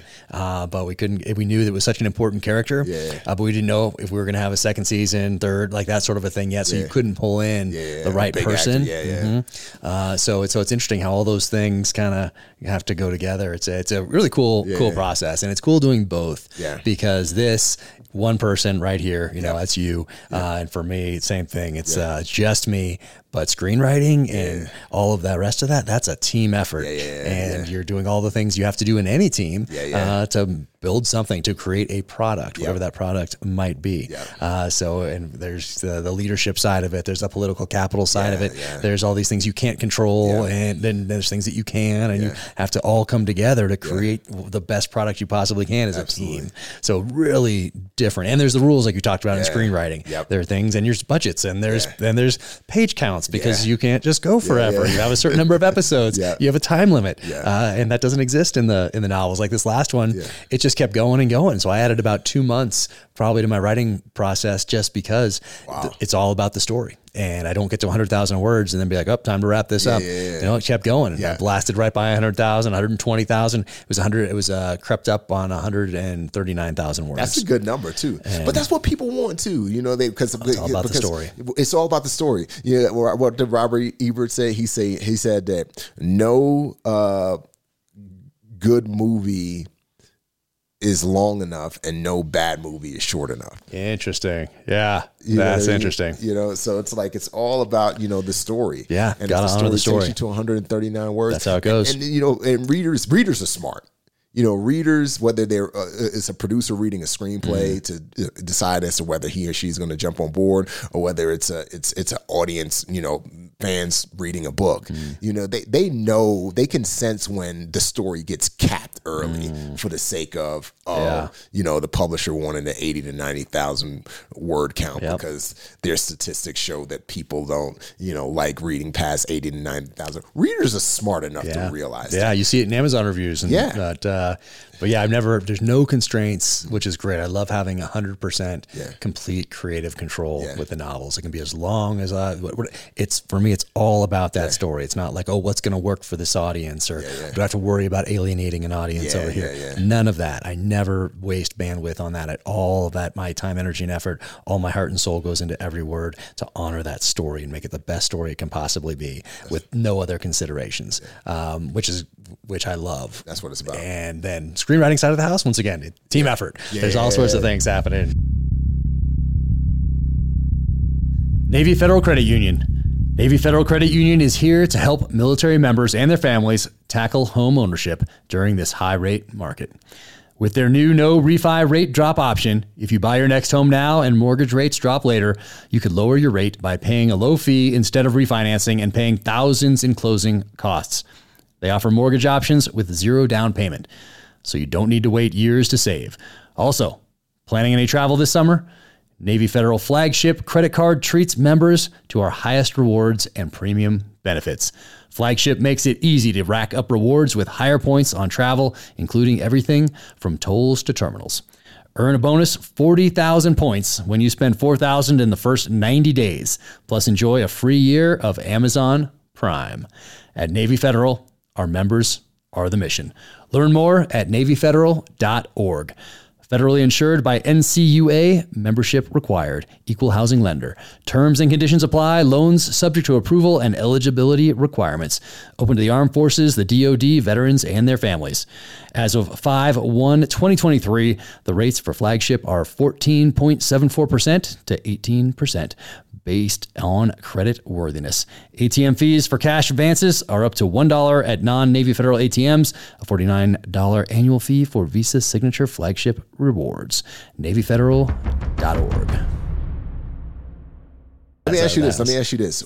Because we talk about, political capital and growing that. And now you have more freedom with Terminal List Season 2 and the spinoff and all of that because of the success of Season 1. Did you find in the beginning with the first book, did you find where there were restrictions, there were limits put on you in the sense that, hey, the word count has to be 80 to 90,000 words, and then as the success came, the TV show came, which helped with book sales and all that stuff, then you had more where now you could do 139. Yeah, not on the writing side of the house, not on the publishing side. I always had 100% complete creative control the whole time. My publisher, editor, Emily Bessler at Emily Bessler Books, which is an imprint of Atria, Simon & Schuster. 100% complete creative control from the beginning. Awesome. Like her notes to me are more along the lines of, hey, explain this weapon system for someone who doesn't know what an XG95 is or whatever, who wasn't in the military. And I just made those up for anyone who's going to know, who don't need to check because it doesn't exist. But like explain this thing for someone who doesn't just know what this is. Like it's hey, explain this a little more for someone who hasn't read the previous 5 books. Like those are the type of notes that I get from my editor, but never, you might want to change this, or can you shorten this, or can you lengthen this, or this is what we're seeing works. Can you do that? Zero. It's not, none of that is a consideration from my agent, from my publisher, or from anyone. And that was from book one. From book one. That's awesome. The whole time. That's awesome. The whole time. That's awesome. And then on the screenwriting side of the house, I got so lucky that Antoine and Chris wanted me involved in all of it. And then that they picked this amazing showrunner, David DiGilio, he's awesome, who also wanted to mentor me along, and he wanted that authenticity piece in it, and recognizing how important that was going to be to the story. So essentially I was mentored along through this whole process from option, then showrunner, and then putting the writer's room together. Well, first writing that pilot episode, which really David DiGilio wrote, and I just advised on and learned from. I was a sponge on that. And then he took that with Chris and Antoine, took that out, got it to Amazon, picked it up, now the writer's room. And so they hire those writers. And so I got to see that process, and then see how the writers, what they bring to it from their personal experience and background, and how they adapt it. And I always knew there's going to be changes, so I went into it knowing there are going to be changes, knowing that First Blood, the book, written by David Morrell in 1972, very different than the Sylvester Stallone movie, but both fantastic. And so I always went into it knowing, and just thrilled that someone wanted to make this, and me wanting to learn, me wanting to being a student and wanting to learn this. And so I got extremely lucky to be involved in every step of that process, which was really cool.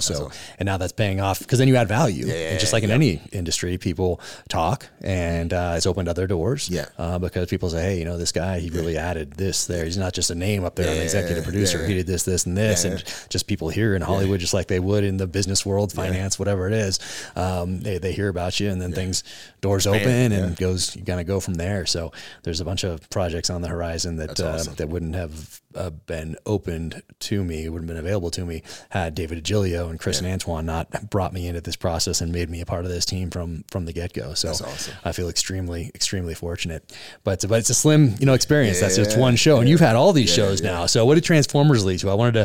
You've been in a bunch of things now. Yeah, man. So Transformers led to just some commercial work, and then from there led to I worked on 6 Underground with Bay. I didn't do any acting on that. That was all consulting. Okay. And then 6 Underground, man, I worked on SEAL Team. That was kind of how when I met Antoine around that time, when I did some work on SEAL Team with CBS. Now it's Paramount Plus.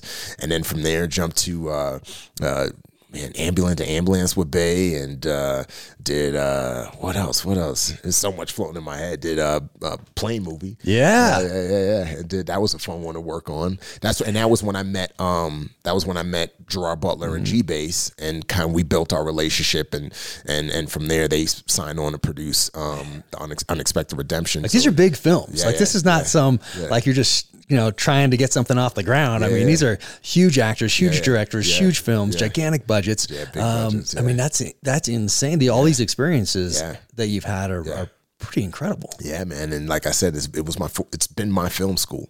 Yeah. It's been my film school. You learn everything about how to build relationships, when to talk, when to keep your mouth shut, everything in between that's integral to making a film, to telling a really good story at a high level, and I think that's the blessing in all of this. My first project was like $120 million film.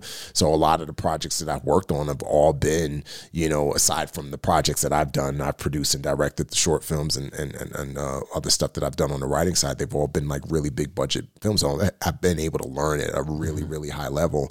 And, Bay has really took me on this wing, started taking me on this wing on 6 Underground, and, just saying, hey, Remi, how would you shoot the scene? Like, what do you think action-wise we should do here? Nice. And that's when the growth as a filmmaker started, when to kind of not started, but that's when it went up exponentially, was when I got the opportunity to kind of be like, oh, I would shift this person over here. I would do this. I have this guy move this gun kind of like this. Like, cool, let's do it. Nice. So, and then working on Terminalist was awesome. Yeah. It was such fun, shooting up in the desert mountains of Calabasas, and seeing work. I can't remember the director's name who I worked with on it, but he was a really, really good dude, and just all the other guys, and a lot. I mean, I like how you guys were intentional about casting veterans, whether it was actors who had prior service, or guys who never acted but have a passion for it, and that added to that authenticity. So it was cool to get back into it with some of the guys. The FBI team that I was a part of, they were all Nate. Was awesome. Nate as well. Boyer. He's a great dude. He's a director as well. He directed a project, MVP. Came out this last year.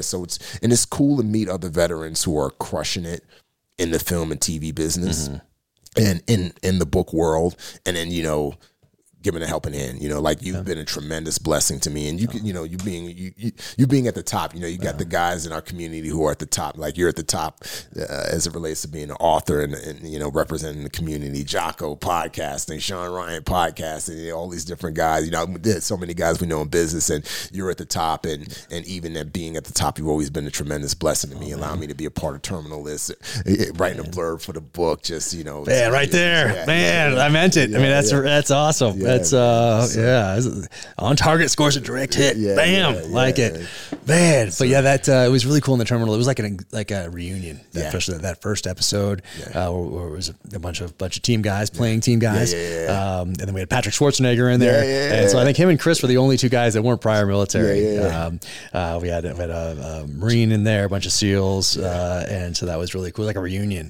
Justin Garza, AJ. Yeah, we had all these guys in there, AJ, and a lot of those guys I hadn't seen in years. And we had a blast working together on it. So that was important for us to bring as many veterans as we could in. And there's also the practical side of the house.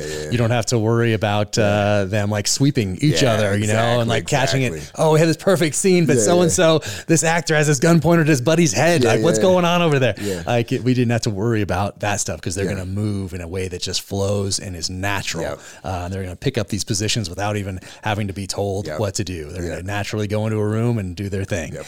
So that was really cool. That was a blast. And then we had Max Adams, former Army Ranger, who's writing on it, and now he's an executive producer on this one as well. Awesome. And Jared Shaw, also executive producer on this next one, writing on this next one. That's awesome. And he acted as Boozer in the series. He crushed it. Are you in the right? Did you get writing like as far as like a WGA? Like, did I think after this one, I get it. Like you said, you had to do a couple things before you got in. So I think it's after this one. I think because I'm writing the finale to both this one and True Believer. That's awesome, man. That's awesome.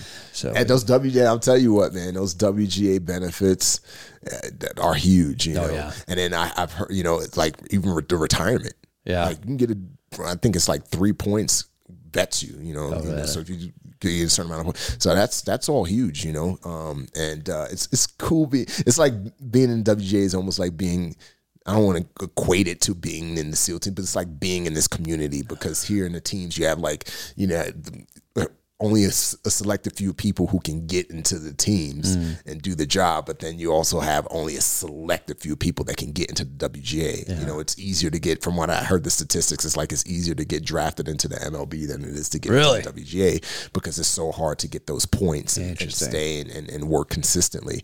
But it's a cool little community, just a writer community, because I can identify with you in ways where, I can't identify with other people who are not writers, because we have that, we know what it is to sit at the computer, sit there and bleed. Yeah. It's where we get our high from, though. Yeah, no, I love every part of the process. Yeah. Just like I love every part of the process of writing, from coming up with the theme, the title, my outline, my one-page executive summary, the narrative, and going back and then editing that, and going back and forth with Emily Bessler, my editor at Simon & Schuster, and then the lead up to publication and the marketing. Same thing with the show, like being a part of it from day one. I love every part of that process. That's awesome. And even the parts that we're not going to have this character in this show because there's just not enough time. I really liked that scene, or hey, I really like this one scene at the end.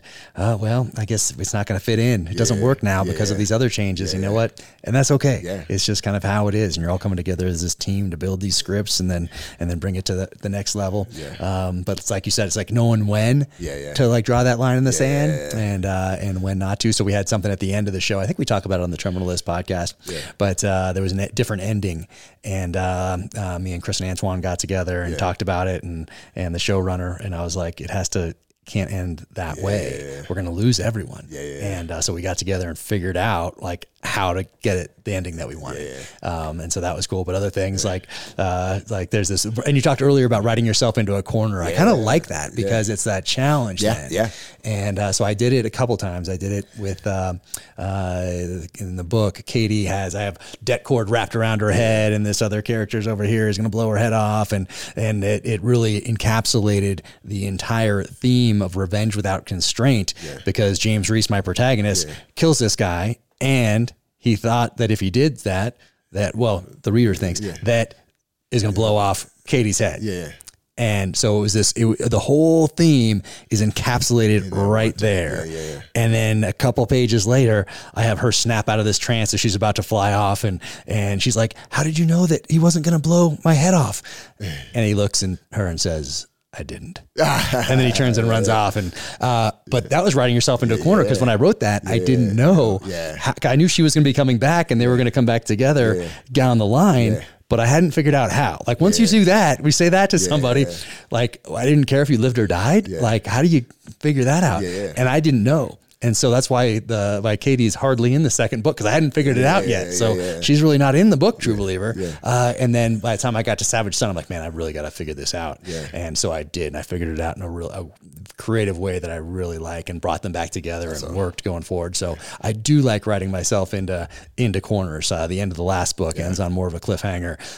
But I knew that gives me a direction that I have to figure out, or this letter. I have this letter in the safe deposit box that when I wrote it at the end of the third book, I didn't really know what was in it. So I had to figure that out over the last couple books. And now for this one, I figured it out. But sometimes it just takes a little time. And you know what it also takes? What I love is it also takes sometimes stepping away as an author or writer, whether it's a script or book, and saying, okay, character, you tell me what the line of dialogue is going to be, or you tell me what it is that you would do, because based off of your patterns, or what it is that you would say. And I think that, when we get into, at least for myself, when I get into that corner and it's hard to get out, what I've learned to fall back on is the character. The characters tell you.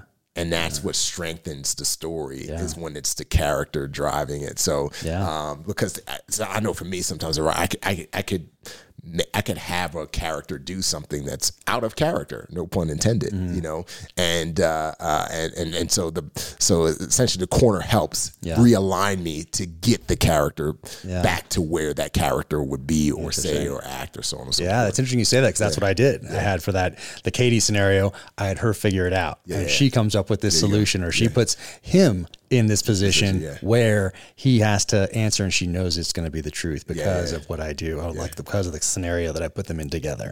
So that was really cool. But that was one of those ones where I was like, it's not in the book. We tried to incorporate it into episode 5, where James Reese sees her and he's about to let off this EFP, this IED, improvised explosive device, and he sees her and she's kind of close to it, but it wasn't exactly the same. But that's where we tried to honor like the spirit of the story. And keep it grounded in the spirit of the story, even though it was different, but you really had to be looking. You really had to be paying attention. But it wasn't exactly, that was one of those ones I'm like, hey, you know, it fit in the book. It's not fitting in here. There's no way to force it really into this. So, you know, you just got to kind of just continue to go forward. But when you get to something like the end, and you know it's not going to work, that's when you got to come together and come together as this team and figure out how to make it work in a way that makes sense for the audience and for the story. And for the story. 100%. But I love every part of that process. But man, I want to ask you a little bit more about being on the set of some of these huge films, like with Gerard Butler, and you're on the film or in Ambulance. Like what's it like being on these huge? I mean, you started off with Transformers, so you started off here, and you started off with these huge blockbusters. But what are some of those experiences that you've taken away as kind of ones that you think about, like, man, on that with Gerard Butler in this situation, or an Ambulance with this when Michael Bay said that, or like what are some of those cool experiences that you think about? I mean, the one that I kind of touched on already was when we were on 6 Underground, and there was an assassination scene in this hotel room, and Bay kind of gave me some latitude to kind of, you know, hey, what would you do? That was huge. I think that's when I was like, I'm going to do this full time, to be able to have that kind of approval from Bay to say something, you know, in that capacity, and kind of be a little minor filmmaker in that moment. That was huge for me. Adding value. Yeah, 100%. And unless Plane was awesome, I would say a huge moment for me on Plane was when my kids came to set. Nice. And my oldest son is dyslexic, and he struggles. He struggles really, really bad. And but he loves movies. He loves movies. And the DP, there was a scene that was being shot where the camera kind of booms up and arcs around the plane, and it just was the ending sequence, and it was a really great shot. And the DP allowed my son to kind of like, he put his hand on my son's hand and allowed him to move the camera. Oh, that's awesome. And that was really impactful for me, because, you know, I don't know how my son moving forward from an educational standpoint. You know, we've talked to therapists and the SEAL Foundations, SEAL Kids, which is a foundation that's helped my son get some, you know, therapy with his dyslexia and get some better education as well. And the reoccurring theme is, you know, will he go to college? Will he be able to excel in college? Possibly. But what if college is not his path? What if, you know, but film, he loves film. And so I'm kind of tied all together, because I know I'm creating a soup sandwich here, but essentially, you know, to have put myself in a position where I could be on a movie set and be making movies has now put my son in a position where he can possibly discover his path. And that moment when the DP put my son on the handle that controls the camera booming up and allowed him to help get that shot, you know, it impacted me, because that wouldn't have happened if I didn't do what I did and pursued this path. And who knows, that may end up being my son's path in the future, because he loves film and he loves storytelling. So that I would say that's probably one of the other most impactful moments in my life. And then being on the sets of, you know, the Unexpected short film. I mean, just to be able to call action the first time I was. That's all you. I mean, you got. Yeah. How did that feel to have all that on your shoulders? Did you love it? To be able to take all of what I've learned from working with these different directors and filmmakers, and now be able to to apply it. And, you know, you can't put a freaking price tag on that, man. You can't put a price tag on on writing a screenplay and then having these visions of what everything's going to look like, and then either elevating that vision or either having that vision play out on camera with actors, right, or even better, having them elevate the writing. Yeah. You know what I mean? And breathe it into life. Breathe this fictitious world into life. And I'll never forget when I was shooting this scene for The Unexpected, when the girl was getting her heart extracted. And it was so moving. We were shooting on this farm in Kansas City, and the neighbors had saw this, because we had like a whole film crew and vehicles and all that. Like, I went all out. I spent a lot of money on that thing, and so they came by and I allowed them to watch into the monitor, and to see her reaction when her heart is getting, when she's getting cut open with no pain meds. And this girl, her performance was just phenomenal. The way she was just screaming and crying and tearing. I mean, she was tearing up. To see the reaction of the neighbors was just wow. Yeah. It's like I saw this in my mind, and now they're seeing what was in my mind on a screen. And to even go further off the set, I've gotten messages on the YouTube channel from people who say, I had to stop watching 14 minutes in. Or this is powerful. This is too real. Yeah, it's powerful. And I'm like, that I did my job. Yeah. You don't have to watch the rest of it. I did my job. You were the story impacted you in such a way that you had to cut it off, which means that it read as real to you. Yeah. And that's what filmmaking is taking something that's fictitious and making it real, making the viewer believe that it is actually real. It is actually happening. Yeah. And so, that was another, and I get those messages, often, maybe once a week, like, not that I cut it off, I almost cut it off. I almost couldn't make it to the end, or I couldn't make it to the end because of how raw and real it reads. Yeah. And it saddens me that, this is what the people say, it saddens me that this actually happens. And that's why I wanted that film to be raw and real, because I wanted people to realize that there are people right now, and I wrote this line in the Unexpected Redemption film that it's going into production later this year, when one of the characters doesn't want to go down this path of burning down this organ harvesting ring. I wrote this line of dialogue that says, listen, we can go back to our everyday lives right now, but just realize that at this very moment, somebody's on the operating table getting their organs extracted. At this very moment, a child is being raped, and being sold for sex at this very moment. So we can make the decision to go back to our everyday life that's protected and comfortable. But just know that these things are happening. And going back to filmmaking, I think that's what really, captured me working on Transformers and really showed me my path, because as a SEAL, like, I know, we all did the job not so that we could be glamorized as SEALs. We all did the job because we wanted to serve. We wanted to give back. We wanted to protect those who couldn't protect themselves. And when we leave the military, for all of us, I know that's still a part of us. We still feel this need to serve and give back and do something.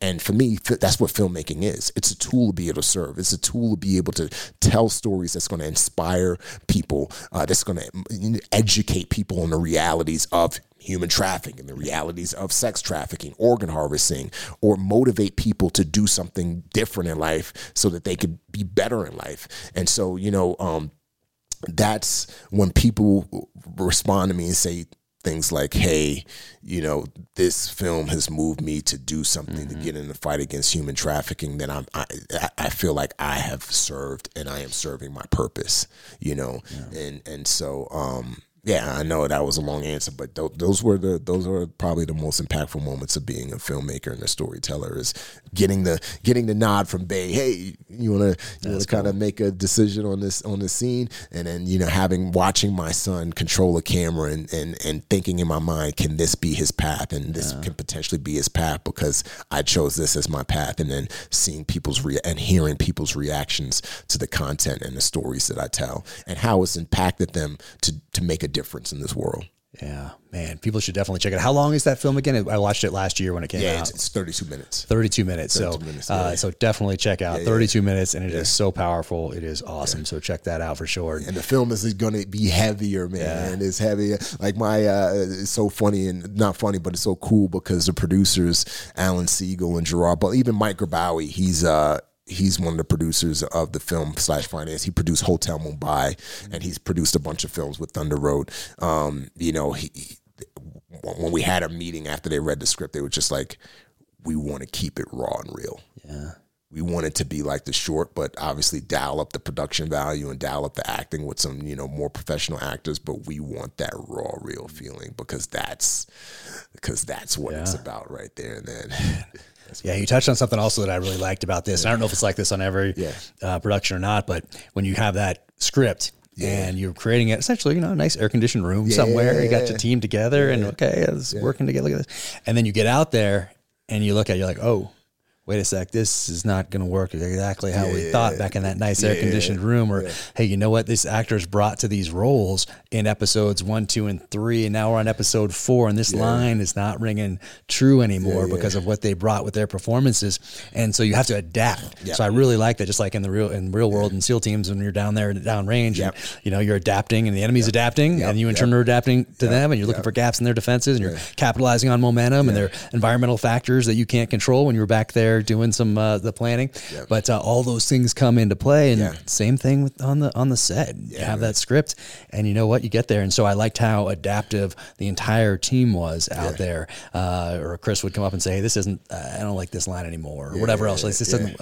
Not sure this is working anymore. What do you guys think? And we'd be like, "Yeah, that's not really working anymore. Let's change that up, or get rid of it, or whatever it was." And that was really cool to be able to adapt. And without that adaptability, if you don't, then you have this like 1, 2, 3, and then someone's watched episode 4 and it's like, what on earth? That doesn't make any sense. And it might have a year ago in the writer's room, but not anymore. Not when you're on set after you've filmed these other episodes, and then the scripts have morphed, or all those sorts of things. So I really like how adaptive you have to be in that environment to continue to create this product and keep it moving for 6 months of production or whatever you're doing of filming. It keeps you on your toes, man. It keeps you on your toes, man. Yeah, no, I love that part. That part. And have everybody know that that's okay to do that is awesome. That's what we want. We want to adapt, and we want to make this thing the best it can possibly be. But for Chameleon, you did a short film that you just did. So how long is that going to be? Are you editing it right now? And when is that coming out? Yeah, so we're in post right now on it. It's going to be about 9 to 10 minutes. It's so cool the way it came about. There's a podcaster they're podcasters, YouTubers called Dirty Civilian. Awesome dudes. They're based out of Tennessee, and their goal is they've never served in the military. So their goal is to kind of educate civilians on tactics, survival, so that they're prepared in the case something crazy happens in the country. They're not having to just run to the military base. They're prepared to survive and take care of their families. And so these guys reached out to me and just like, hey, dude, we see that you got Chameleon coming out and you're a frogman. Like, would you be open to coming on our podcast and then doing a video, maybe about you shooting, talking about how you train actors or prep actors for a film?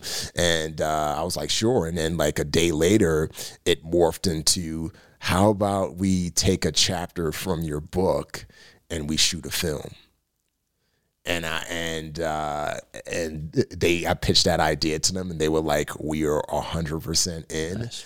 And so they picked the chapter. Okay. And then they told me, and then I wrote the script in like 2 days. And it was an epic action-packed chapter, which I was kind of concerned about because I was like, what kind of resources we're going to have? But we got out there. Those guys, I mean, they have this massive shooting range, kill house, tons of property. Then they have tons of farmland. And so we shot it. I wrote it and directed it. And we shot the majority of it in Tennessee. And that was 2 weeks ago, or not. last week actually, and then I did some pickup shots in San Diego because we needed a beach. There are no beaches in Nashville, Tennessee, to be able to do a cool like Frogman type insert. So we did some insert shots and some close up shots in Nashville, Tennessee. Got some fake sand and put it down on a farm and along a tree line, and then we shot the rest in California. And so that's in post production now. I got some of the same team that worked on the post production side of things. What the Unexpected are doing it, so I got the same colorist. So the visual is going to be awesome, and yeah, man, it's going to be epic. It's one of those films that it's so cool how it all transpired because, as I mentioned, it started out as a film. So to have it start out as a film, turn into a book, and then now be somewhat a part of it, a film. It's pretty cool, and it all ends on a cliffhanger. And at the end, we're going to say, I haven't really worked it all out yet, but it's going to say, it ends on a cliffhanger. It says to be continued. Nice. Get the book. Get the book. You know what I mean? So yeah, we're going to have it done. The goal is to have it done by July 18th to release it a week before the book releases, which is July 25th. So that way you kind of, push people to be like, all right, I got to get this book to see how they got to this point in the in the film and how it's going to all end up. Man. So, awesome. Awesome. And this is it right here, Chameleon, first one, and you're working on the second one. Yep, working right on now. The second one, which is an adaptation of the screenplay, and man, and hopefully, if the screenplay goes into production, which probably won't because I got to do Unexpected Redemption, and then I'm kind of working on. Me and my team are going to negotiate with the studio for me to direct Transform. So that film won't be a few years down the line, the Chameleon. And so in the case that does happen, the screenplay that's already done will be what happens first. And so we'll almost do it kind of like Star Wars, where we have episode 4, 5, and 6 come out first, and then go back to the beginning. Almost something similar to what you guys are doing with the Terminalist prequel series. So. Yeah. Awesome. Yeah. Awesome. Well, I love it. Yeah. So this podcast will drop right when this book hits. Thank you, brother. So everybody go check out Chameleon right here. And man, awesome. Congratulations on all you have going on. Thank you, Did I miss anything you have going on? You have so much going on. I'm worried I missed a bunch of things because you are juggling a ton of different things, and it's awesome to see you crushing it in Hollywood. And I think it's great for people that are in the military, or not even in the military, anybody who's like aspiring to like, or thinking about writing or thinking about directing or thinking about acting and seeing that it's possible. Yes. I think a lot of people get discouraged along the way because someone tells them the odds and they believe it. Yes. And they go, oh yeah, I guess I'll just go and do whatever. Yeah. That's too hard. That's not, you're just always going to be looking up there, or wishing or wondering or, whatever. Then get later in life and you think, man, if only I'd given it a shot back in the day. So to have a podcast where you talk about it and people can listen, and some kid in high school is listening to this and is like, oh man, I always wanted to serve my country, but I also want to be in film. Look, this guy did it. And so that's inspiring for a lot of people. And you didn't have this sort of a platform for people to be able to see that it's possible. They could see it, but you didn't even know a lot of the, let's say the 50s, 60s, 70s, a lot of those directors, actors, producers, guess what? They were in World War II. And you don't know that because all you're seeing is a name at the end of a movie that says directed by, or you're seeing, the opening credits star in there. But you don't know. Now you can look up, and now people can hear us on a podcast, and now they know that you were in the military. They know you're in the SEAL teams. They know you did all these things. They know you have a book. They know you were on these different sets, and now you have this X, Y, or Z, and it's inspiring along the way. So you're not just seeing the end product. You're hearing about the journey, the beginning, and I think that's really cool. That's awesome. Thank you, brother, and I'm proud of you and everything you do, and thank you for allowing me to jump on your platform to share, and let's keep crushing it, man, and telling authentic and cool stories that are going to inspire, motivate, and educate the masses, because I know for a fact you're doing it, and hopefully Chameleon book could do it too. Instead of just making it it's an espionage thriller action, but I also tried, it's somewhat of a political thriller as well, because one thing I wanted to try and do in the book was I created this underlying theme of political unity, and how a lot of division in this country is generated from the top. because the top needs us to be divided. Exactly. Who benefits? Yeah, the top benefits. They need us to be divided, and so it's more. It's kind of like how with the unexpected. I tried to make that film all about organ harvesting, and that's ostensibly about organ harvesting and to drive that message. There's an undercurrent in the Chameleon about, hey, let's try to come together. Let's realize, that our enemies is sometimes at the top, and our enemy is trying to keep us. It's not our neighbor, and so hopefully people get that message as well. Yeah, I think recognizing that is kind of a first step towards being able to listen to somebody else, or to not necessarily just put them in the enemy pile because of a tweet or something like that. Exactly. But man, I'm hoping we get to work together again on something in the future. I'm sure we will as well. And Chameleon, by the time this drops, it'll be out, but July 25th on shelves. Pick it up and check out all the films and everything else you have going on. Yes, sir. Thank you, brother. Awesome, man. Thank you so much. Really appreciate you coming up. Appreciate you. God bless, brother. Take care. Yes, sir. This is Jack Carr, and I want to talk to you about Schnee's boots. If you followed me for a while, you know what a big fan I am. This pair right here is the same pair that I've been wearing for over a decade now, and these are the ones that I wear when I want to come out heavier than I went in on a backcountry hunt. So love these things. They are absolutely awesome. And I have a bunch of different kinds of boots. They're pack boots, and so go check them out at schnees.com, schnees.com. Schnee's mountain boots are handmade in their Italian factory located in the foothills of the Italian Alps. Each boot is made from the absolute highest quality materials available, from the fine leathers to heavy-duty hardware and Vibram outsoles. They only sell direct to you without the middleman markup. This means they can put higher quality materials and craftsmanship in every boot, so you get more boot for your money. They are also all backed by Schnee's industry-leading customer service and support.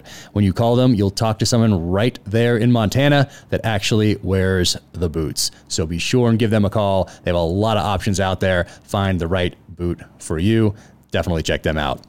If you head over to schnees.com, schnees.com, you can score up to 30% off your new pair of mountain boots. You heard that right. You can save 30% off any pair of regularly priced Schnee's mountain boots. Use promo code JACK23, JACK23. That's schnees.com, schnees.com.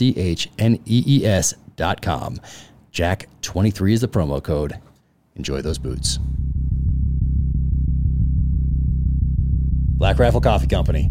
You can help Black Rifle Coffee raise $1 million to benefit veterans through the boot campaign. All you need to do is grab a can of ready-to-drink coffee online or from your local grocery or convenience store. The boot campaign is one of the most renowned veteran-focused nonprofits in the country, working tirelessly to provide life-changing aid and benefits to service members and their families. Join forces with Black Rifle in the boot campaign from May through the end of the year, where every can of ready-to-drink coffee you buy will contribute to making this massive donation possible. Black Rifle ready-to-drink coffee is available in several great-tasting flavors on the Black Rifle Coffee website, at your local convenience or grocery store, and no matter where you are, you can fuel your caffeine fix while supporting veterans. Every time you crack open a can of ready-to-drink, you'll be making a huge difference in the lives of veterans and their families. Black Rifle Coffee is committed to serving the veteran community, and with your help, we can all continue to make a difference. Let's raise a can together to keep fueling Americans for a good cause. Check out blackriflecoffee.com/dangerclose and use code DangerClose20 at checkout for 20% off your purchase and your first coffee club order. blackriflecoffee.com/dangerclose. Drink up. Welcome to the gear highlight portion of the Danger Close podcast. A lot of cool things to go over today. I'm going to start over here, a gift on book tour, and thank you to everyone who stopped by on book tour to say hello. I had a ton of amazing gifts. Sincerely appreciate each and every one, especially all the whiskey. But there's a ton of whiskey, honey, knives, coins, law enforcement, firefighters, FBI, DEA, Secret Service, patches. Thank you all so much for coming by on book tour. It was just a blast. And this right here, so wine rack, wine glasses hang upside down right there. And right here it says, take a breath, look around, make a call. That's something I learned from Jocko in one of my pre-deployment workups. And right there, cross tomahawks and never tell me the odds. I love that. It's kind of a mantra that I've lived my life by, and it's really never pay attention to the odds. That doesn't fit as well on things because people are going to tell you the odds, and they're going to tell you how hard it is to do something and how much the odds are against you and what's your backup plan. So it's really about never paying attention to those odds or using those comments as fuel. So thank you so much for this, and thank you to everybody who stopped by on Book Tour to say hello. And Magnum PI trading cards. Yes. So look at that. I think I should stay away from the bubble gum in there. I'm not sure if I'll be able to resist opening these up, but very thoughtful. Thank you so much, Magnum PI trading cards. Awesome. And Staccato. So right here, thank you guys. I'll show you right here. And check out Staccato. And they have some great pistols and just awesome crew over there. And if you can zoom in, look at that, cross tomahawks right there. Oh yeah, and the American flag right there. So Buck and everybody out there at Staccato, thank you. Cannot wait to give this a run. Awesome. All right, whiskey. Oh yeah. Hooten Young, go to hootenyoung.com. Of course, Norm Hooten from Black Hawk Down. If you watch that movie, he was played by Eric Bana, Hoot in the movie. So that's Norm Hooten. And right here, you can get the Jack Carr Warrior Proof Whiskey Cross Tomahawks right there in the middle. Go to hootenyoung.com. Check this out.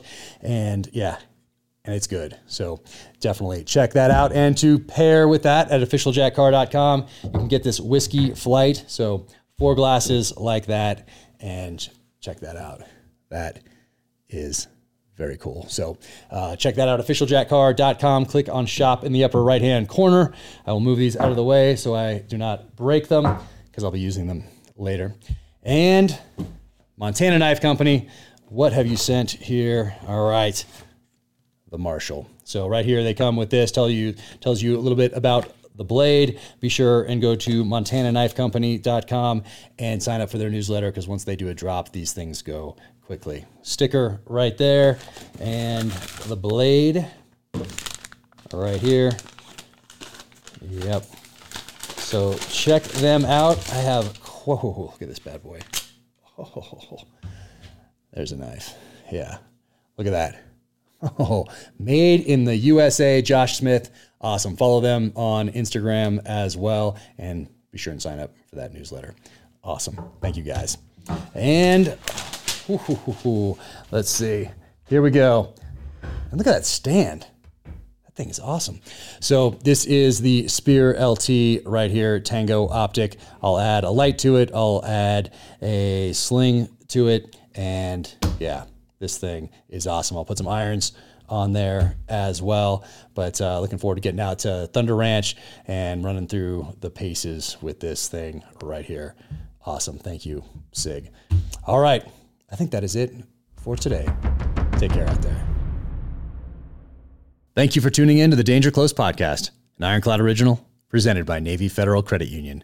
To find out more about Remi Adeleke and what he has going on, you can follow him on Twitter and Instagram at RemiAdeleke.